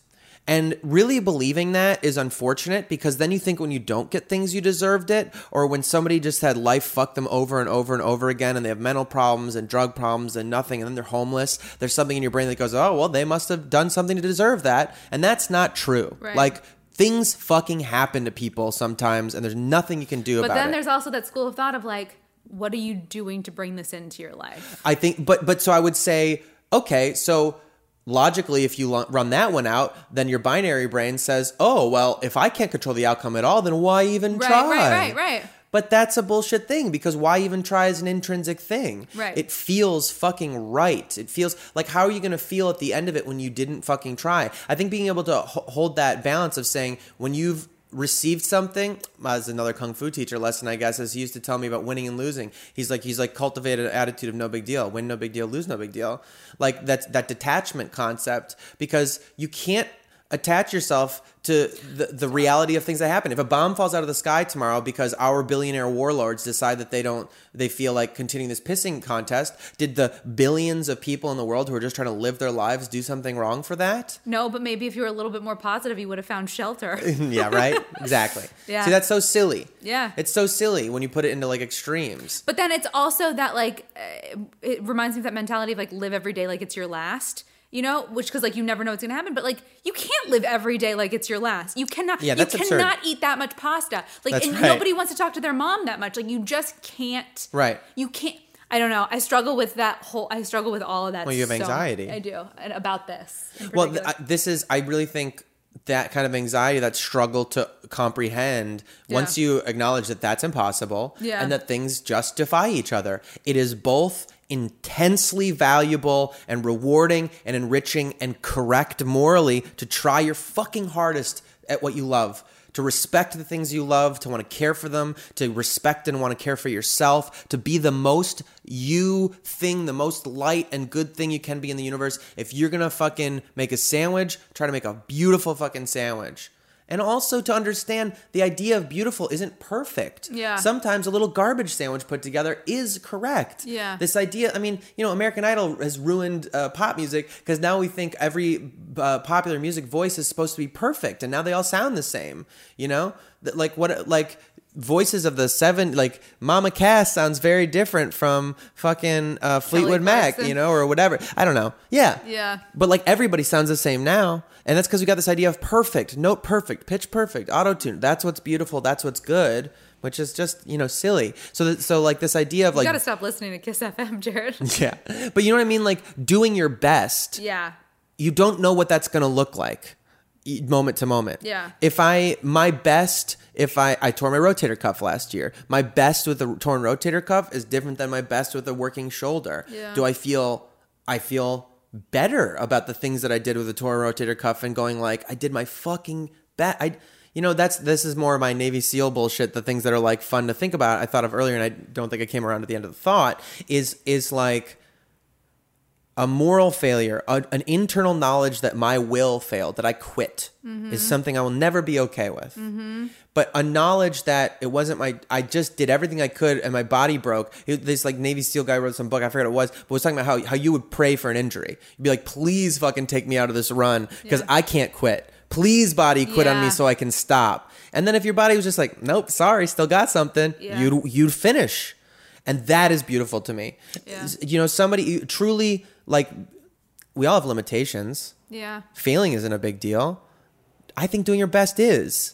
I agree. And then that gets meta too, because if you failed at doing your best, that's fine also. Yeah, and then also like, what are your limits? Like, how do you know if you peaked? Or like, how do you know if you did everything you could? You fucking can't, except for an internal compass that you have to answer to, which again is like the lie of incentive. Yeah. Your intrinsic feelings about a thing are always going to be the most important ones and the ones you have to hold yourself to. This comes back to the PC thing. You can tell if somebody feels like they're trying to change their language because they don't want to get in trouble, and now they're apologizing because they have to and they resent it, and actually maybe this PC thing is going too far or whatever. And you can also, and I think we should allow space to also tell when someone's fucking trying. Yeah. The trying is what makes somebody good or not, I believe. Earnest internal trying. Yeah. But also there's this other thing of like, if you just keep trying and not going anywhere, change your approach. I definitely think that's true. Yeah. Like, it's sad to watch. I'm not going to blame anybody. I'm not going to blame anybody. anybody to banging their heads against the wall. I'm just not going to. Yeah. Some people choose to do that, but I think you should. I think that's a form of self-hatred. I do think you should become aware. Yeah. And also don't continue joyless practices. Mm-hmm. If you're happy pursuing something that's never seeing dividends, but the practice of it brings you joy, fucking do that your whole fucking life. Yeah, absolutely. But you need to know. You need to know what your outcome is. You need to know what you want. You need to know if you're chasing a fucking dragon, man. Yeah. Which is real.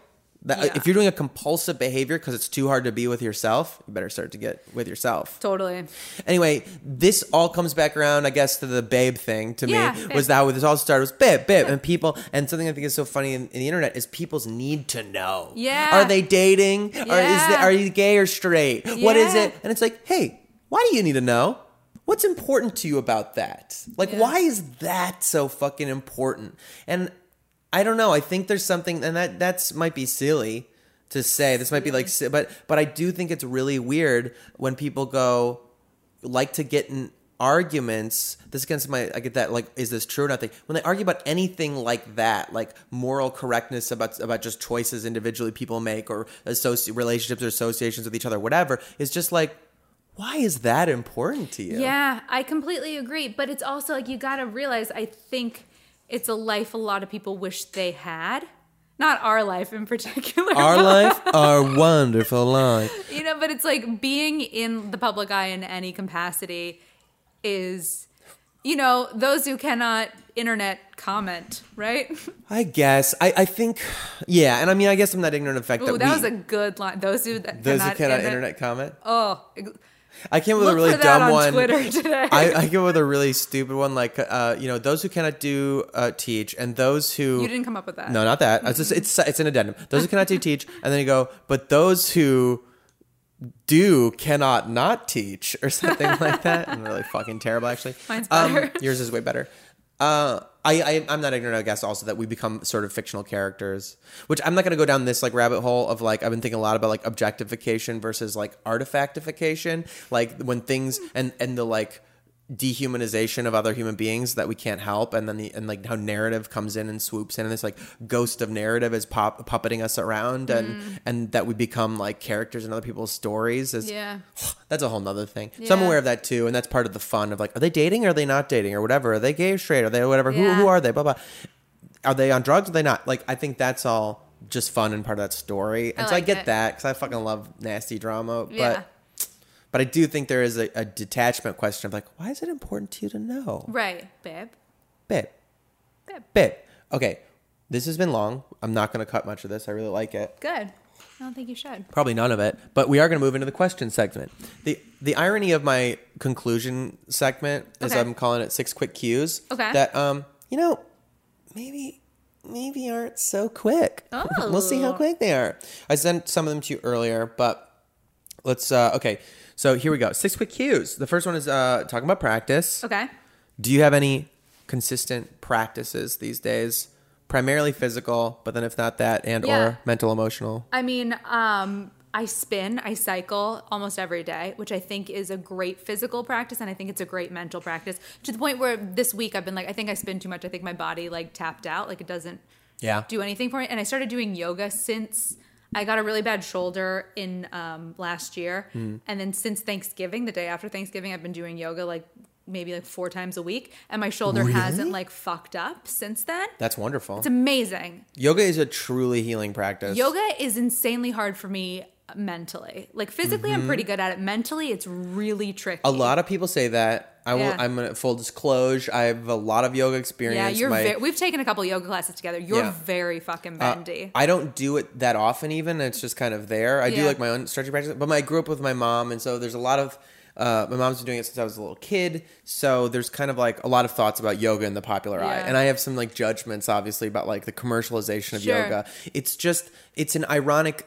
It's a thing that doesn't. The principles of yoga don't flourish under capitalism, and so like yoga works on these things, big business. They're all starting to fail and stuff because you're like, you can't. Oh my god, what a crazy concept that like this thing yoga, the thing about teaching you that you're enough. It's not about poses. It's not about bends. It's about your body being well and being well with yourself. Oh my god! And everybody's like, grab your 4-pound weights and we'll meet in Warrior 2. It's like that doesn't jive with something about like self-improvement. You're never fucking enough. You're gonna get someplace. That being said, it is one of those things that if you do it, will heal your body and will keep you well forever. But getting away from that part, more to what you're saying, I always say that sometimes people are like, I just can't do yoga. It's too slow. It's too like. And I'm always like, hey, not to be fucking corny, but you should do yoga. Yeah. It's scary to like really sit with your own head. I love it though. Like after the first like 2 weeks, then I was like, okay, cool. And the other thing that I do that's not physical, but is journal. Like I journal every morning for like 40 minutes. Really? My favorite thing of my day is I wake up at like 6 and like make a cup of coffee. Shit. And I just like sit and like Time write. To go to bed? Like 8. Wow. No, You're I go to morning bed person. at like 10. You're a morning person. I love the morning. Mornings are very good. I always love them when I have them, but they feel like a treat, Yeah. I always have that though where I'm like, it's just because I my brain is like never wants to go to sleep. I still have like a little kid thing of like, if I'm awake, I'm not going to bed. I don't know why. Yeah, it's like there's cotton candy to be had. There's cartoons to watch. I do have a cotton candy machine in my house. Candy floss. All right, those are good. Do you feel like the yoga and the writing stuff like is helping with the anxiety thing you're talking about? I've been a journaler forever, so I don't know if that helps or not. It's just like nice to like, and I have terrible handwriting and I'm a bad speller, so like I look at my old journals and I'm like, huh?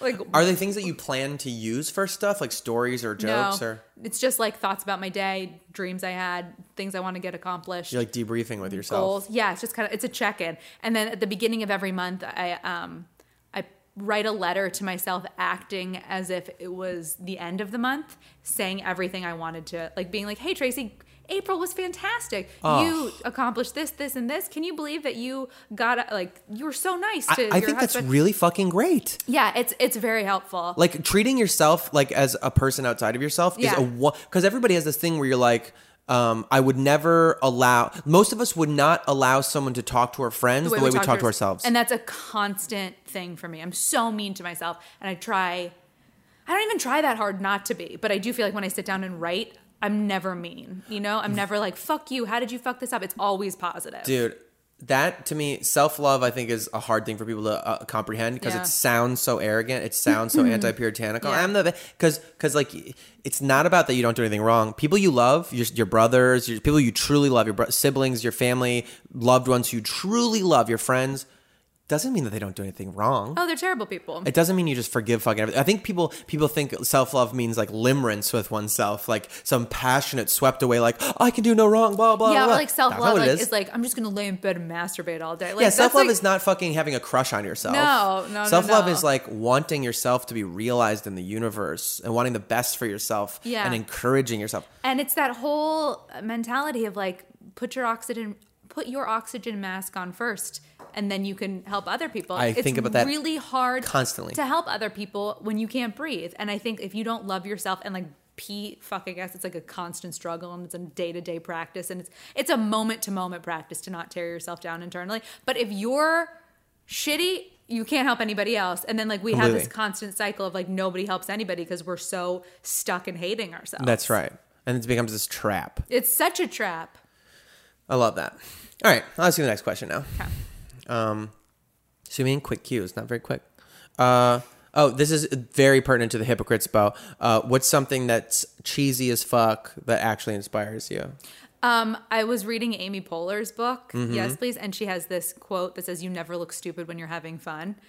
And That's it's good. so cheesy, but it's like, and not that looking stupid is a huge fear of mine, but like, it's scary. It's scary to look dumb. But if you dance and you're the only person dancing on the dance floor, but you're owning it and you're having so much fun, there's no failure. People want to join you. Yeah. People want to join you. I think that like being weird, being stupid, I think has weirdly become part of like my personal like unconscious life mission and beliefs, because my family, a failing I have, as I've probably experienced in this, is asking people questions, inviting them to talk or whatever in a conversation, because my family is so performative and so demonstrative that we were raised in this way that you just kind of, it's a expression by example, where you're like, I'm this way and this is what I'm going through, and it's so raw and honest. That means you can do that too. Now you go. Yeah. And you never say now you go. You kind of just go like, all right, well, since you presented all that, here's all of mine. Yeah. But I really think by being weird in the world, by being strange, by being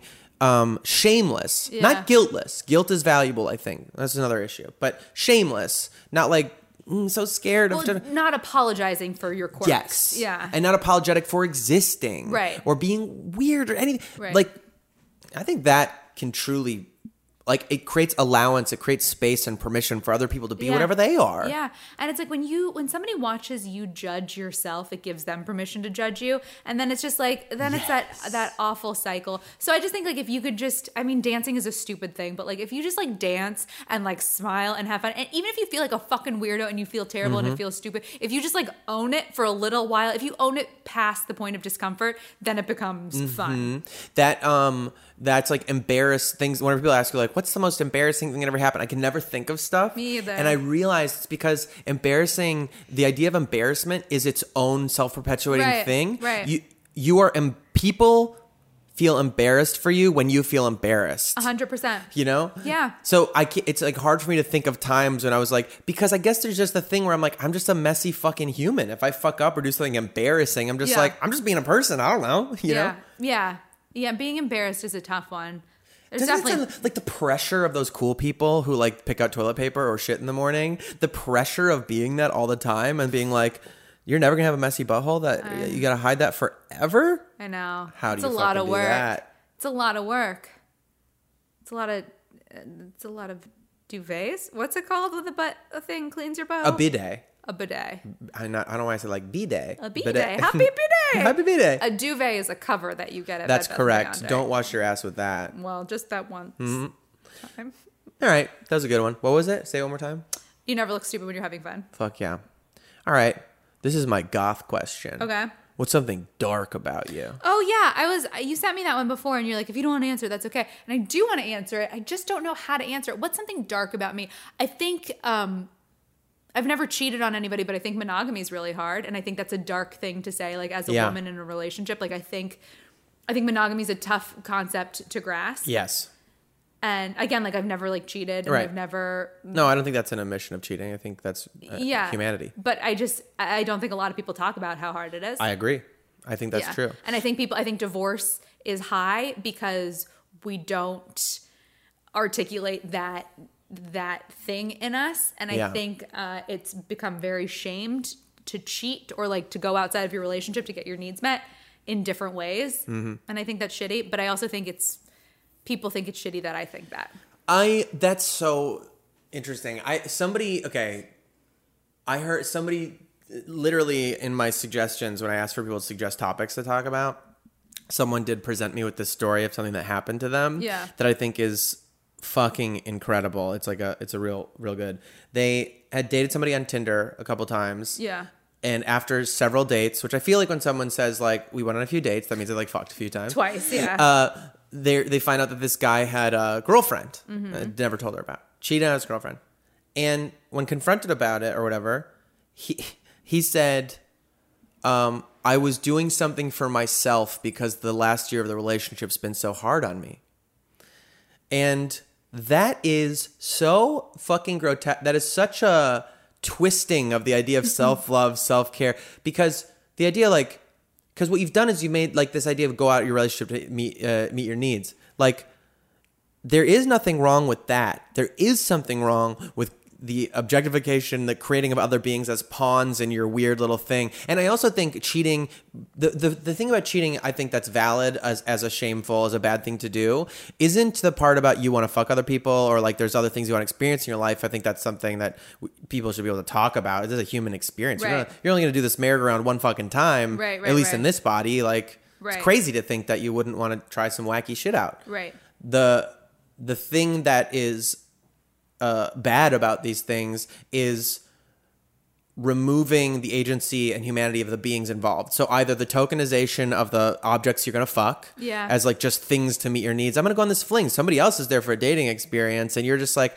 oh, I was just doing something for me. That's why communication is like so key. Right. But the other thing too is the cheating part is the problem in the dishonesty. I don't think it's even the dishonesty. Mm-hmm. It's that you, by not telling somebody else that you're doing this or feeling this way or you need to do this for yourself or want to, you're taking their consent away.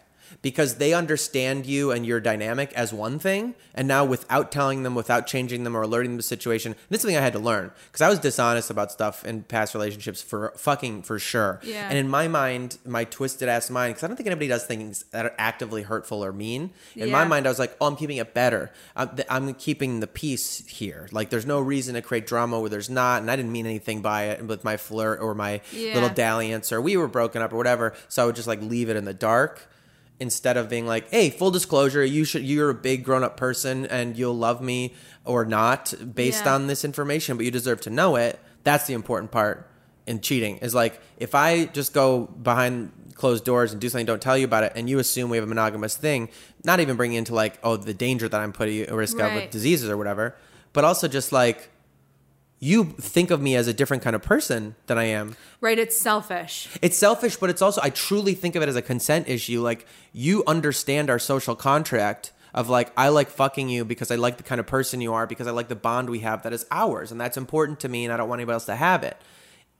Not saying that there's a moral correctness or not to that, but it is, you do deserve to know if like, I'm actually fucking other people too because I want that, and if I don't tell you that, you are being with me predicated on thinking I'm somebody else. It would be like wearing a mask and then pretending you're somebody else to fuck somebody, and they assume that you're that person in the mask. Yeah. You're basically raping them because they think you're somebody else, you know? I don't know. I think relationships are not black and white. I think we're people that are like growing and changing. And I think if you've been with somebody for more than 2 years, like you're a completely different person than you were 2 years ago.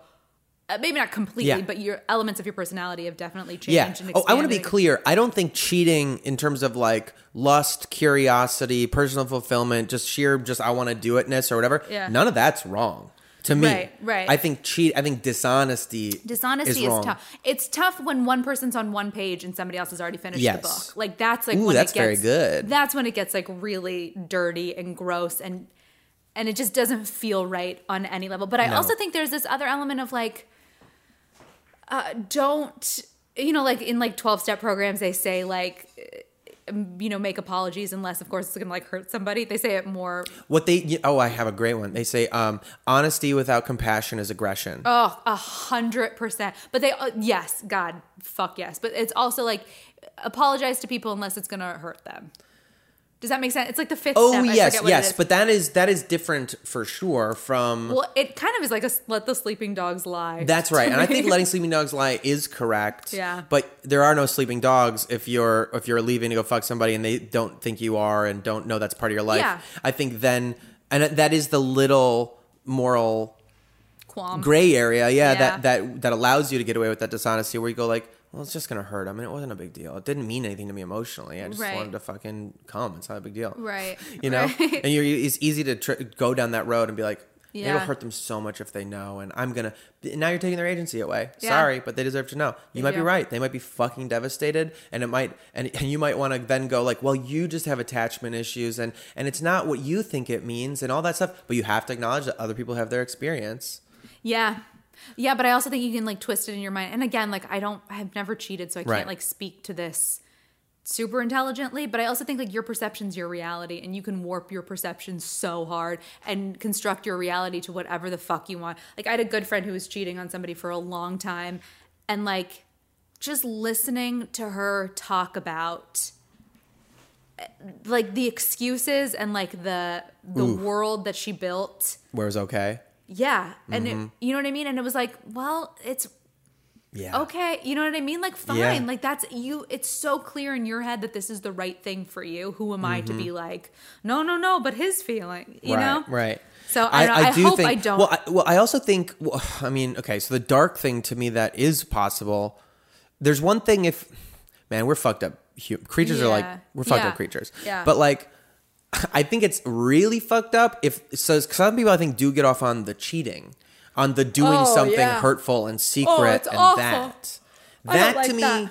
That's not okay. No. But if somebody's aware, I mean, I think like we have a lot of darkness. I also get why that's sexy. I think like doing fucked up things is fucking sexy, you know? But there's safe ways to explore that. Maybe like once or twice, but if that's like your kink, yeah. you know? Well, I mean, truly, a sadist is somebody who gets off on hurting other people, and it's like there's ways to explore that, right? But like that doesn't necessarily have to mean physically hitting somebody or hurting them. It can also mean like you get off on creating painful situations, and man, that's just humans are just twisted. I think that would have to be answered. Don't have to like be confronted with this in my life. Like that's my hope. My hope is that like I have like an open and like honest talk before anything hits that level. Yes. You know what I mean? I just think the dark thing about me is that I'm willing to talk about it, and I don't think a lot of people are. I agree with that. Or I think like a lot of people would like to talk about it, but they're just like, it's marriage. Yeah. Or like they start thinking of like polyamory and like guys named Jasper, and then it becomes like fucking weird and gross. Like big and rings, a lot of turquoise wives. Rings and shit. It's horrible. Pendulums, There's that fucking. Have you seen that thing on? I think it's Chris Fleming. He's so funny, and he does these like funny songs. And there's one about it goes. He's like, "It's never who you want to be polyamorous. That's polyamorous." And the whole song it's true. So funny. That's really funny. All right, let's keep moving through our quick cues. Maybe they'll pick up the pace. I know. I'm sorry. What's something you thought was cool when you were younger, but is clearly now not cool at all? Fucking white bread. That's a good answer. Sure. Yeah. White bread is tasty. White bread you is mean like Wonder Bread? So good. Even wheat bread. Bread's so fucking bread good. and gluten. Oh my god, I'm so into it. Gluten, mac and cheese. So fucking good, man. Dunkaroos. Anything Dunkaroos. With a package. You like those koalas? Yes. Pocky things? Oh my god, so good. And you'd bite into them, they just like jizz chocolate. If anybody was doubting that we were little fat kids, they better know now. Oh, so Kraft singles? Yeah. Forget it. Fuck, man. So Kraft singles cool. are fucking American cheese is something that people don't talk about enough. It's delicious. So good. It's amazing. You can get like a white American cheese too, like something that's like slightly less processed than the Velveeta stuff that is still fucking amazing. Really good, but there's nothing like peeling back the layers of plastic in waste a Kraft packaging. single. Give me that, please. Oh my god! Don't Give me even that, recycle it. So good. All right, and then okay, here we go. What's the last gorgeous thing that you saw? I was driving home the other day on Western, and for those of you who don't know, Western and Hollywood is like, it's a rough intersection.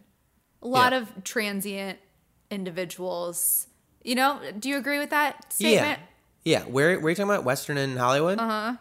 Yeah. And I was in really bad traffic, and I like sat at the light for like 3 go-arounds, and I wasn't able to move. And there was this older woman up against a wall, like a homeless woman, like a bigger African-American lady sitting there, like just a shopping cart full of stuff. So homeless. You know, like when people are homeless, but then they're like people who are like so homeless, and it's just, it's so sad. And you can just like see the pain in her eyes. And I was just sitting there like staring at her for a while. And then this other lady walks by with a shopping cart and a baby stroller, and there was a kid in the baby stroller, and passes her by with the stroller. And then like I see the lady with the stroller back up and then go into her pockets and give her money. And it was just, I like sat at this light and I just started like crying. Well, that's uncontrollably, because I was just like, there was a less homeless person helping a homeless, both homeless, both had nothing, but like to watch somebody give probably everything that they had to somebody who needed it a little bit more. Yeah. It like restored my faith in humanity. Yeah, I think like it's like a fallacy of morality or whatever that we put in ourselves, this whole idea of like trying to comfort people by saying other people have it worse or something like that. Yeah, but the flip side to that is like, don't be happy because somebody else has it better. Don't be happy because when somebody's like, don't complain because there's people out there who have it way worse. Right. That's like somebody being like, don't be happy because somebody has it so much better. Like you're allowed to be you're allowed to be miserable. That's like, wonderful. Wherever you're at. Yes, I see what you're saying. Sorry, that took me like a second to wrap my head around that thing. Right? Yeah, there's this idea that like, oh, you're not happy because other people have more than you, and that's really interesting. Yeah. But I do think that is to the point of like dealing like that. Like every day there's so much like impossible suffering that I do think we have to like allow ourselves to, it's like not wrong to like it, to me it's hard to even like look too hard at the reality of I'm in my car and there are those people who are not in the car and being like, we're just so far apart. And I mean, some days I feel like it looks like somebody will ask for change, and I know I have like $80 in the fucking bank account, and I'm like, I gotta buy some more gas today and hopefully get through a paycheck. I literally don't have like $5, you know? And I don't know, just everybody's where they're at, I guess is what I'm saying. Yeah. But what you just described to me is like, do you ever grow up with like rich friends? I'll just say this. There's like memes that are like the difference between friends who grew up poor or don't have money or something like that, or still don't have money, will just like buy you dinner. Just don't think, it goes around, comes around, we kind of exchange. You don't think about it. And friends who like grow up rich will be like, oh, well, you owe me $2.37 for the latte that we split, you know? Yeah. And there's a weird like, I think people who have had money or any kind of outside reinforcement be an object that they associated with true value, who it hasn't had it fail them, hasn't had it tear apart their family or whatever for this dumb fucking imaginary thing. Yeah. My dad is very successful, like in his, and just to be clear, like he doesn't help me out. Like I'm not like a rich kid, you know what I mean? But he has this thing, and he says money flows to me to go through me. Yeah. And he's like, I'm just like the vessel to help people. I mean, well, that's insanely woke. I think that about love. I think like we are meant to be these in creativity and anything. I think it all comes from outside, and we're just meant to be like gutters, like sluices that like we are supposed to just pass it through our vessel. I love that. It flows to me to go through. And he's like, the only reason I can constantly create money in my life is because I'm constantly giving it. Like, you know what I mean? He's like, and with no... Yes. And not to like... I have met some people who have been the embodiment of what we hope we would be if we make a lot of money. Yes. And they're so inspiring to me. Yeah. Like, you know, things with like cryptocurrency or something. People just suddenly have a lot of money. Yeah. And seeing them truly be like, so now I'm going to give it away to all these people that I think. I love that. It's so fucking beautiful. It's so crazy. Great. And that's what I love about that, like one person helping another person who both need help. Well, yes, you don't realize like either how much like a small thing will change someone's life. Yeah. Literally, like, did you see that God's Plan video, the Drake video? I did. I cried. I cried so fucking much. I cried so hard. You don't know a fucking grocery trip can change someone's life. I know. Like, by getting somebody ahead of a month, it allows them to potentially plant the seeds for the dream that they really wanted to do. Like, by getting them out of the rat race for just 30 days. I know. Like, it makes a huge fucking difference. Just $200 worth of groceries changes somebody's life. Small kindnesses are so fucking underrated, bro. I love it. That video is one, and I was so mad at the beginning of that video because it was like we had $2 million. He's like $1 million, I think. It was like $1 million. Yeah, $1 million budget for this music video that lives on Vimeo or Vivo that does. You know what I mean? Which is bananas to me that we're spending money on stuff like that. Yeah, that's true. I also appreciate that it makes there's jobs. It makes jobs. Yeah, sure. I love entertainment when it's well funded. Thank you. But you know what? But yes, that video also course. gave jobs. You know. It was way more effective. So I also good. think the other important lesson about like what you and witnessed. You know, Drake was like, "Oh yeah, this is gonna so many views." Buying them views. I was gonna say the last thing I think that's important to take away from what you said. That's like maybe the universal truth that's inspiring is we are never so tapped out that we can't still help people. 100%. And sometimes in our complete lack and brokenness, we are like an example for someone else to be inspired by too, just by feeling not alone. Yeah, I agree. Like even if you have nothing, you have something to give. Yeah. And like the best, and again, like it's like a little self-serving because the whole the idea of karma to me is so crazy. Like be nice to somebody because they might have something for you in the future. Like I hate that. Mm-hmm. But there is something to be said with like if you feel shitty about yourself, go out and help somebody. Just fill somebody's parking meter. Smile at somebody. Your whole universe will change. I find when I would get in depressive, bad fucking places, I would just constantly wait for someone to show up for me. Yeah. Where's somebody's going to pull me out of this hole? Who's going to stay? Never fucking works. Nobody shows up. Because even the people that show up, you can't even feel them. Because your hole is so deep and it's so, nothing will answer it. If you wait for people to show up for you, nothing happens. But if you show up for other people, works every time. But you know what? And even that, but not with like a pay it forward mentality. No. Not because like you might need this someday. No. Just out of like, just because intrinsic. You want to help them. Yeah. That's what I'm saying. In showing up for others, this is like, to me, it gets into the self-care stuff. We'll get into a little bit. Sometimes if you don't feel like worthy, if you don't, my brother and I were talking about like this thing with our D20 thing. We're like, feel good, look good. And we're like, should look good even be in there? And look good to me, it becomes this thing of like sometimes just taking care of your outside self and treating yourself as if you're a valuable thing that deserves to be like cleaned and you know, manicured and looking it's well and taken care of. By treating yourself as something valuable, you remind yourself that you're valuable and start to feel that value again. And then I do think you can do like a fake it till you make it, you know, doing something outward. And that to me is showing up for other people. Mm-hmm. Is like, you feel like you're worthless. You feel like nobody gives a shit about you, blah, blah, blah. Well, go give a shit about other people. Go show up for them and see if they don't care about you. Yeah. See if they don't appreciate that you exist. And again, it's not as a reward thing. Yeah. It's something that you remind yourself of. Yeah. By showing up, you go, oh, fuck, man. Me wallowing here. Yeah. We're supposed to go out and do things. Yeah. That's beautiful. All right. Almost done. Oh, yeah. This is the last question. You think farts are funny? Yeah, in the right context. That's it. That's just kind of my informal poll I want to take over and over. Yeah, I think my sister and I fart in front of each other, and we both think it's so funny. But funny. Like, I think if you were to fart right now, I wouldn't think it was like that. Yeah, that's fair. I think that's correct.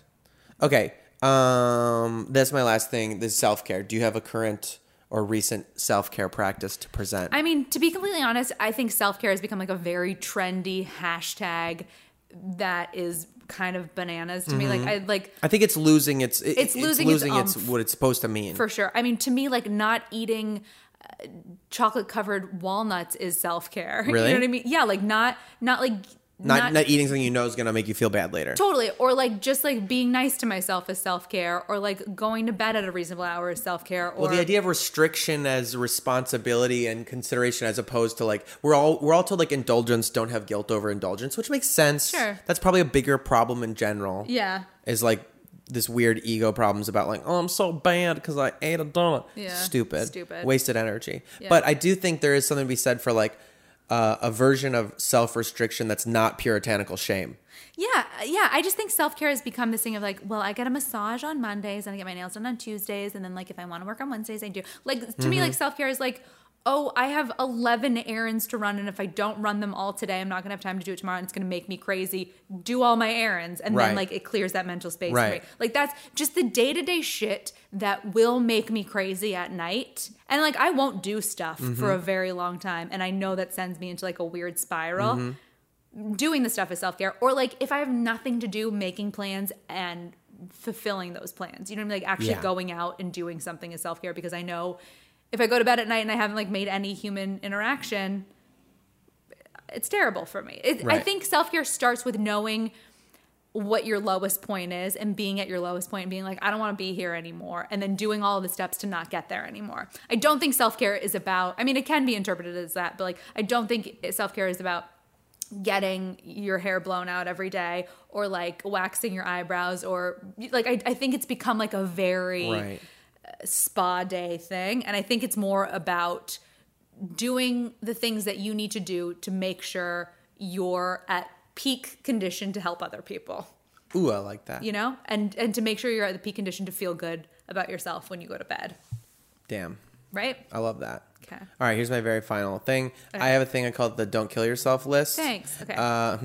Where in my darkest part of my life, I started to just make lists of things that I think are really good to remind myself exist and are accessible and are just, like, part of life. And it started with coffee, sandwiches, and lavender soap. And those remain my first three whenever I do a internal check and start going through things that are good. I think Oprah calls this a gratitude list. Really? I think so. Well, I call it the Don't Kill Yourself list. Sorry, like Oprah. So you get to add something to the Don't Kill Yourself list. Bulletproof coffee. Literally, that you just want to add the addendum of bulletproof coffee? I just want to add butter. Butter? To the Don't Kill Yourself list. Yeah, fucking, I'm so up with that. I really like salmon these days. Oh, yes? Yeah, some wild caught salmon I think is good. Mm-hmm. How do you do it?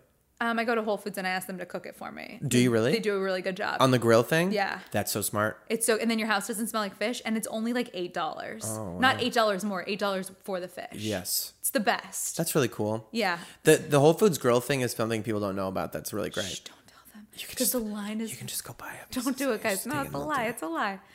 And then, what's another thing? You don't have to do a ton of things. I have one more, though. Okay, go. My mattress. Ooh, what is it? It's just nice. I got it off Groupon. It's a foam pad that goes on top of my mattress. Oh. And every night that I lay in bed, I'm so grateful that I have a comfortable bed. Yes. You know? My mom told me, like, when I was a kid, she was like, spend money on linens and towels. Ooh. Like, get good things, sleep in good things, dry yourself off with the good things. I definitely think it's true about your bed. Like, having a good fucking bed is real game changer. Yeah, my bed's something that makes me not want to jump off a bridge. Killer. Cool. All right, well, I think we fucking... Babe, it's November. Went for it. We went at least 2 hours. Yeah, good for us. Well, that was really fun. This is like driving in the car with us. Yeah, for a long-ass traffic. Yeah. This is great. This is a lot of traffic. All right, well, thanks for being on my Thanks Good for Bad having Brain. me.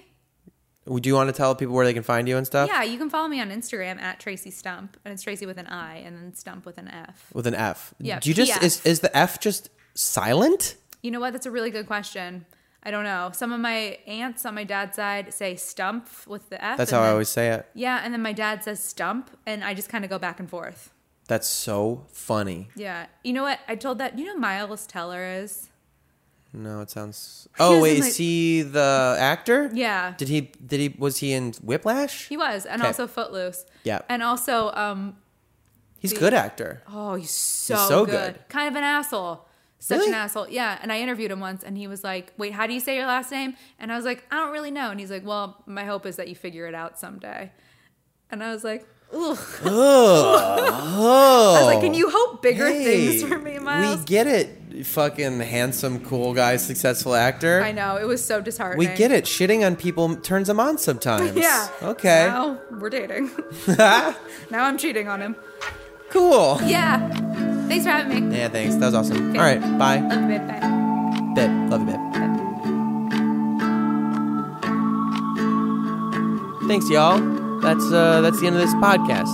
Check out patreon.com/mygoodbadbrain. Leave us reviews if you like this. The reviews really help, and the Patreon really, really helps. And that's it. We'll see you guys next week. Hydrate. Self-care. Be well. Bye.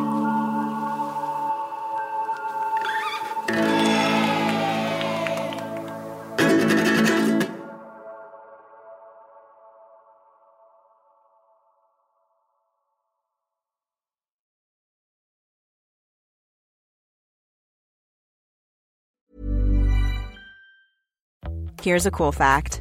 A crocodile can't stick out its tongue. Another cool fact, you can get short-term health insurance for a month or just under a year in some states.